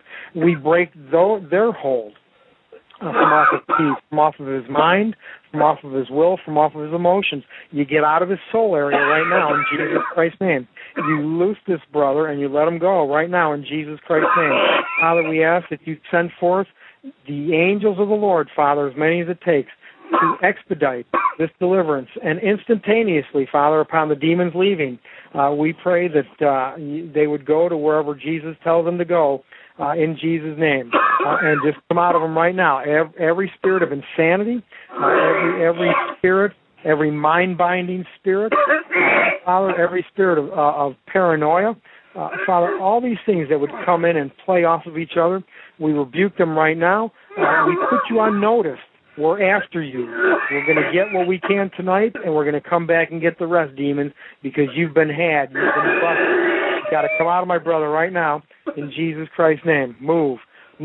We don't bring a railing accusation against you, demon. We just tell you the Lord Jesus Christ rebuke you. The Lord Jesus Christ rebuke you. Like a battering ram, demon, the Lord Jesus Christ rebuke you. You loose Steve, let him go right now in Jesus Christ's name. You loose him and let him go. Every single one of you that's tormenting him, every spirit that tells him he's going to be like this for the rest of his life, that he's never going to change, every spirit of hopelessness, every spirit of no hope, to get out of him right now in Jesus Christ's name. Move. Every spirit of self-hatred, self-condemnation, self-awareness, get out of them right now in Jesus Christ's name. Move. All the princes of destruction, Asmodeus, Asmodeus, get out of them right now in Jesus Christ's name. You are on notice. Father, you have given us a name that is above every name. At the name of Jesus Christ, every knee is going to bow and every tongue is going to confess. And we command these demons for their knees, however many they have, and their tongues to submit themselves, Father, to the name that is above every name, because I come at you in the name, or we come at you in the name of our Lord and Savior, Jesus Christ. And there is no other name more powerful, better, bigger than that name. You've got to listen. You've got to obey. You've got to submit. And I know how much you love to submit. And you get out of Steve right now in Jesus Christ's name. Every single one of you. Don't hurt him. Don't tear him. Don't hurt his throat. You just get out right now in Jesus' name. Father, we pray that these demons can't bring any type of physical harm to Steve as he's retching these things out. But, Father, your word says that you made a show of them openly, Father. That's what we're doing now. We make a show of them openly, Father. We thank you, Lord, that clumps of dirt have been given authority over these created beings, Father. And at the name of Jesus Christ, Father, they've got to submit, they've got to obey, and they've got to get out of my brother. And, Father, where these demons have left from, we pray for the Holy Spirit to make his abode, make his home in those areas, so that if they try and come back and find they can't find the house clean and swept, Father, but it'll be occupied by the Spirit of the Lord, Father. And we ask this and thank you for all these things, Father. We also break the ungodly mind ties, soul ties, and sex ties that Steve may have had with anybody that he's counseled with, Father, people that he's tried to help in the past. Lord, you know that out of our salvation, it's all done in ignorance. And Lord, we pray that those things wouldn't be held to Steve's account. But Lord, just show him the areas in his life, Lord, that he needs prayer in, and help him to be circumspect in these things, Father. Lord, help him to not be any more than what he needs to be, but not to shrink back from those things that he needs to be, Father. Bring that freedom into his life so that he can do exploits for you and glorify, Father, our Savior. And Father, we ask that Jesus Christ will be glorified in every single one of these things we've prayed for tonight. And Lord, we also ask and we command the demons in Jesus' name that over the minutes, hours, days ahead, that Steve will continue to get the deliverance that he is seeking for, Father. Even when he doesn't hear the name of the Lord or somebody's voice, Father, but that you will continue to sovereignly deliver him and then restore unto him, Father, everything that Satan has stolen from him and put it back in its proper place, Father. We ask these things in Jesus' name. Amen. Amen. Thank you, Pastor Michael. And I will. I'll order that book right away. You'll love it, brother. I mean, it is the cat's meow when it comes to showing how demons work in the life of the believer. I mean, for us, we cut our teeth on Pastor Willie's material and War on the Saints. Pastor Michael, the copy you'll have is the unabridged version too. It's the uncut one, right? Yes, sir. Yep. Yeah. Now, Anchor Distributors just translated and put into an easier English, like the Ken Taylor Living Bible English, War on the Saints. And I had a friend read it, and he said it was okay because most of those other translations are just bad. They take out vital parts. So, and it's not the old English, but it's got a little bit of the V's and vowels in there. But if you can handle those, the unabridged edition is the thing to get because that's the original work. All right. Well, I'll order it tonight. So appreciate everything and love you guys. And I'll let some other callers have some love time. You too, Steve. Hope to see you sometime either here, there, or in the air. All right. Sounds good, Michael. Take care. Bye-bye. Bye-bye. God bless you, Steve. To talk with Omegaman, dial area code 917-889-2745 and press option 1 on your phone. Wow, Pastor Michael. Hey. Amen. Fun, wasn't it? Praise God. Amen. Who has more fun than us, brother? Hey, I'm having so much fun doing this radio program and having great men of God come on like you tonight and get fed the Word of God. I don't know if there's a better place in the world to be right now. Well, Shannon, there's also no better blessing than to help out those in need. Amen. That's why, Jesus said, to whom much is given, much is required. Go and do thou likewise. So, freely we have received, freely we give. We do the best we can in praying for people and just to know that you can be part, just a minute part of helping somebody out, to get past this world into a relationship with Christ.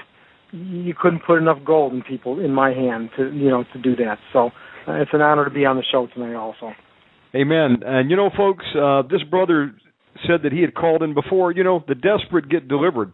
You call in as many times as you need. That's what we're here for. And if you are looking for a church where you can go and get hands-on deliverance, I don't know any better place to send you than Hegewisch Church. Tell people about your location and the schedule of services out there, Pastor Michael. Yeah, we're in we're kind of centralized in the country. We're in Northwest Indiana, about an hour south of O'Hare Airport. Pastor Worley always felt that the Lord brought this church to us, so to speak, because it was central and easy to get to. We're an in-town church, which makes it real nice. We're in a nice little neighborhood. We're not on a main drag, and so we're kind of off to the side, and we mind our own business. We put on 4 workshops a year, 3 for families and 1 for men. The ones for the families are in April. In fact, it's going to be April 14th through April 17th this year. And Ma, Pa, and the kiddies can come. And what we do is we teach deliverance. We do deliverance. A lot of people teach spiritual warfare, but they don't do deliverance. And that's kind of like a shirt without a pocket or a woman without a purse. It doesn't work. We need to teach it and then demonstrate it and do it. So we do that in our services in the April workshop.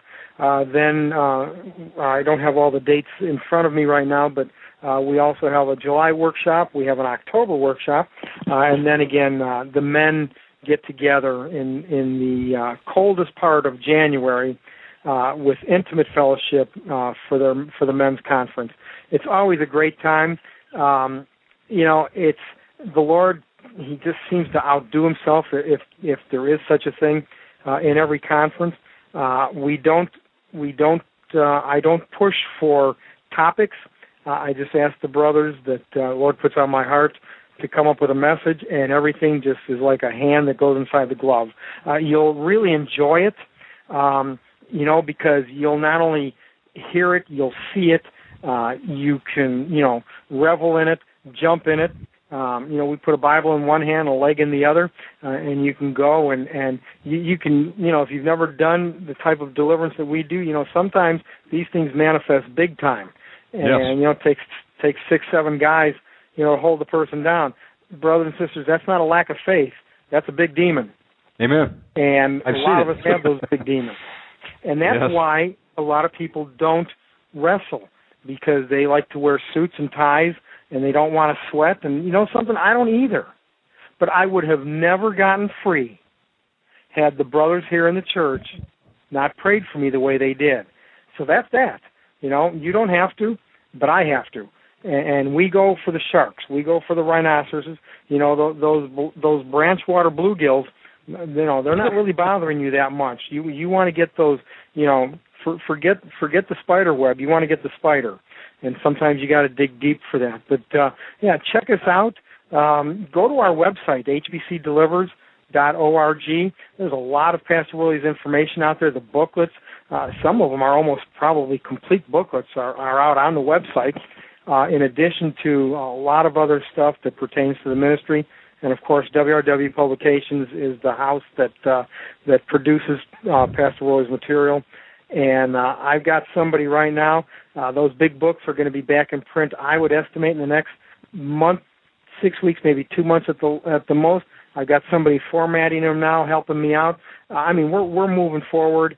It's a good day. The Lord is, we've seen the devil kicking butt for a long time, and the Lord's starting to show himself. And it's praise exciting. God, yeah. Yeah, amen, brother. It's exciting, and, I'm not a rah-rah boy, but I'll tell you what, it'd be nice to see the Lord step forward and say, something, not yet, and just move everything back. Because the devil, listen, brothers and sisters, he doesn't just want you dead. He wants you to hurt on the way to your death. He wants you to be in the hospital, not the physical hospital, the mental institution. He wants to ruin your children, their lives, everything about them. He wants you to suffer on your way to death, because this is the only way that he can pay God back for not offering grace in the garden. Man and woman got grace, the devil got judged. And he knows that his time is short, and there's nothing he can do about it. This is the only way he can slap God in the face, is to hurt God's children. Stand up for yourself. Talk back to the devil. Ephesians 3:10 tells us that it is the responsibility of the church to let the principalities and powers in heavenly places know the manifold wisdom of God. We're to let the devil know who we are. We're to let him know that we're not going to take it anymore. Yeah, he's going to win sometimes, and listen, he doesn't have teeth, but he can gum still pretty good, and and he does a good job at what he does, in all the evil that he does. But we can stand up to him, and if we can stop him before he gets, by the time the problems come into our lives, the devil's already done that. He's already moved into another area. We need to stop him before. And again, that was the importance of the message tonight, because our souls are so fragmented because of sexual relationships, because of anger, in Proverbs 22, because of words that well-meaning but deceived people have said to us about things, Acts 15. We're just fragmented all over the place, and it's no wonder that the church is dead. It's no wonder that we're the laughing stock. There's no power. The only power, is in the voice of the choir, and I guarantee you the devil loves the choir. Amen. He loves the choir. Pastor Mike, there are a lot of people out there tuning in right now, just enjoyed this word tonight, and they say, yeah, I have to say I've done some of those things. I've had a lot of sex outside of marriage. Maybe I committed adultery. We all have, Brother Shannon. Amen. Nothing to be embarrassed about. Let's just own it. And, I've repented, but I believe I still have some soul ties. How could a person cut the ties tonight and get set free? And then second part of that question is, can the angels of God be used to recover fragmented soul pieces? What's your response on those? Absolutely, Shannon, and I appreciate you bringing that up because those were a few things that I hadn't had a chance to get to, and I wanted to make sure to do that. And I'll make this real quick because again, telling everybody about the problem but not telling them the answer isn't going to really do us much good. But first off, as I mentioned, talk back to the devil. Let him know who you are. There isn't a Christian that has talked to the devil in 2000. Probably the last Christian to talk to the devil was Jesus Christ. And rebuke him. Let him know that you're alive. Now, he'll fight you for it, but, listen, if you go down, at least you'll go down swinging. And, let him know that you're not going to be a pushover. Now, don't be militant with him. Just take the word of God. And how easy is it to restore a soul, brothers and sisters? You don't have to come to the Hegewisch Baptist Church or other John Gogan, James Mobley, Monty Mulkey's out there in California. A lot of us know how to do deliverance, but we'd love for everybody to do it. In fact, that's what we're trying to do is to get it into all the churches. And how do you restore a soul? Very easy. Father, in Jesus' name. In fact, brothers and sisters, let's pray. Father, in Jesus' name, Lord, we ask that where we are right now, Father, in whatever parts of our lives are yielded unto you, where you can work in our lives freely to restore our souls. Father, your word says in Psalm 7, Psalm 22, that you restore our souls. And Lord, your word wouldn't tell us that you restore souls if our souls didn't need to be restored. So we ask, Father, that you would restore every part of our fragmented mind, will, or emotion in Jesus' name. And Father, because we've given over our soul in alcohol, Lord, I guess that's why they call it spirits. And Lord, in the words that we use and all these other things, Father, our souls many times have been captured, Father, being held captive by Satan himself. Or, Lord, there are voodoo doctors and traditional medicine people who dabble in this type of darkness, Father, in this occult type of witchcraft, Father, that capture people's souls. And so, Lord, we ask that you would send forth your angels in Jesus' name. Father, we don't pray to angels, Lord, but we do ask you in Jesus' name that you would send forth your angels to go to any place, Father, on this earth where our soul, Father, maybe there was a psychic reading done in our lives that something was insinuated or brought up that would have captured a part of our soul. Lord, maybe we agreed with a fortune cookie. We thought it was silly, but because there was an agreement there, Romans 6:16 came into being, and somebody in the occult, somebody in the darker side of witchcraft, the more the darker side, Father, has captured our soul. Lord, we know that that's been done in Haiti, and it's been confirmed in many countries, Father, that I've been to. that traditional medicine people, Father, will capture parts of people's souls. So we ask, Father, that you'd break any earthen vessel, retrieve, Father, through our obedience right now that we have, Father, any part of our fragmented mind, will, or emotion that was given over, Father, to a person, place, or thing. And, Lord, we ask that you would restore it back properly where it belongs in our bodies or in our lives, Father. And we ask this in Jesus' name, amen. And brothers and sisters, that's as easy as it gets. We have not because we ask not. If we ask the Lord to do it, he'll do it. If he doesn't, there's a reason why, and he'll show us. And Brother Shannon mentioned something earlier. If you come up for deliverance and you don't get it, you know what that means? You didn't get your deliverance. Continue to come up. Don't be embarrassed. All of us in deliverance know. Sometimes, if the Lord's doing something else, he'll stop the deliverance. He just won't honor our prayers when we do this, and then he'll show us what the holdup is. But don't stop coming up for prayer, because the devil will trick you and tell you that you don't have demons. And don't think that he won't trick you. There are people today, even after the thousands of photographers that President Eisenhower, I believe it was Eisenhower, sent to the Auschwitz and the camps in Germany, and took tens of thousands of pictures so that the world would never deny that there was a Holocaust. We have people today that deny the Holocaust.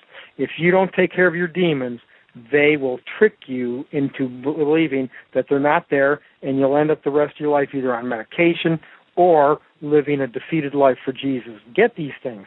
Pastor Worley used to say, "Sight demons, sink same." You don't have to yell at them. You got authority. You don't have to belittle them. You've got the name of Jesus Christ, and you can have victory over this, and ask the Lord to restore your soul. Praise God. Yes, indeed. Amen. There is restoration of the soul tonight. Pastor Mike, it was such an honor and a pleasure to have you on tonight. Great word. If you missed it tonight, folks, it's going to be on MP3 in about 15 minutes. And, Pastor, before you go, would you give out your contact information one more time, please? Sure. The church is hbcdelivers.org. A lot of good information on the website there. Links to our YouTube page and, of course, WRW Publications. And that, of course, is wrwpublications.com. And that's where all of Pastor Worley's material can be purchased from. And revel in that stuff. Just take it and apply it in your life, and just know, brothers and sisters, that if it worked for other people, it's going to work for you too. And the devil's going to fight you. He's going to tell you that this isn't true. He's going to tell you that you're beside yourself, that you're just thinking all this stuff. Just laugh at him. He hates it when you do that. Just laugh at him and just keep going after it, because how many times I'm praying for people and I'm not coming out. I told you I'm not coming out. Listen, if you think you're going to get me out, and I mean, they are really cool characters sometimes. And then just all of a sudden, you just say, "Come out in Jesus' name" again, and they just start pouring out. Because they have a problem. They have a problem when you use the name of Jesus Christ. So just use the name of Jesus Christ. You can't go wrong with that. And listen, there's information. If you go to the website, booklet number 5 talks about curses and soul ties. Booklet number 24 is also very important. It's about the fragmented soul. I believe it's 26. 24 is arrested development. The alcoholic syndrome is going to be back in print soon, but we have 3 booklets that cover a good amount of the material that's in the book, The Alcoholic Syndrome.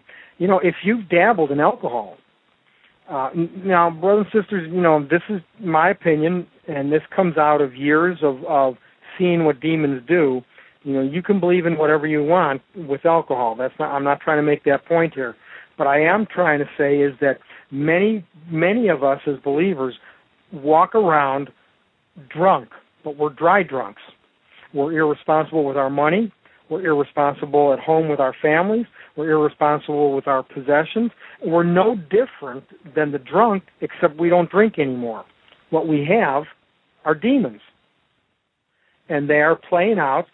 They have legal rights to stay in us because we've never commanded them out. And so just talk back to the devil. Take care of these legal things. Check out the website for the material that it's topical that you can put into your life. And then go and do that likewise. It will work for you. And if there's a bump in the road, just ask the Lord, and He'll abundantly, in His time, show you what's going on and then give you victory over it. Amen. Praise God. Love you, Shannon. I'll talk God to you bless soon, you. brother. Love you, brother. Thank you for coming on tonight, and we'll see you again next Friday night, Pastor Michael. Amen. Are you ready to take a ride? Grab your coffee and tune in each night at 8 p.m. Eastern, 5 p.m. Pacific to the Omegaman Radio Network with your host, Shannon Ray Davis. Omegaman Radio is taking enemy territory for Jesus Christ, Yahshua preaching the gospel of the Messiah, and ministering in deliverance and miracle healing. Add some great guest interviews, and you have the recipe for fresh oil for the airwaves. Tune in at OmegamanRadio.com.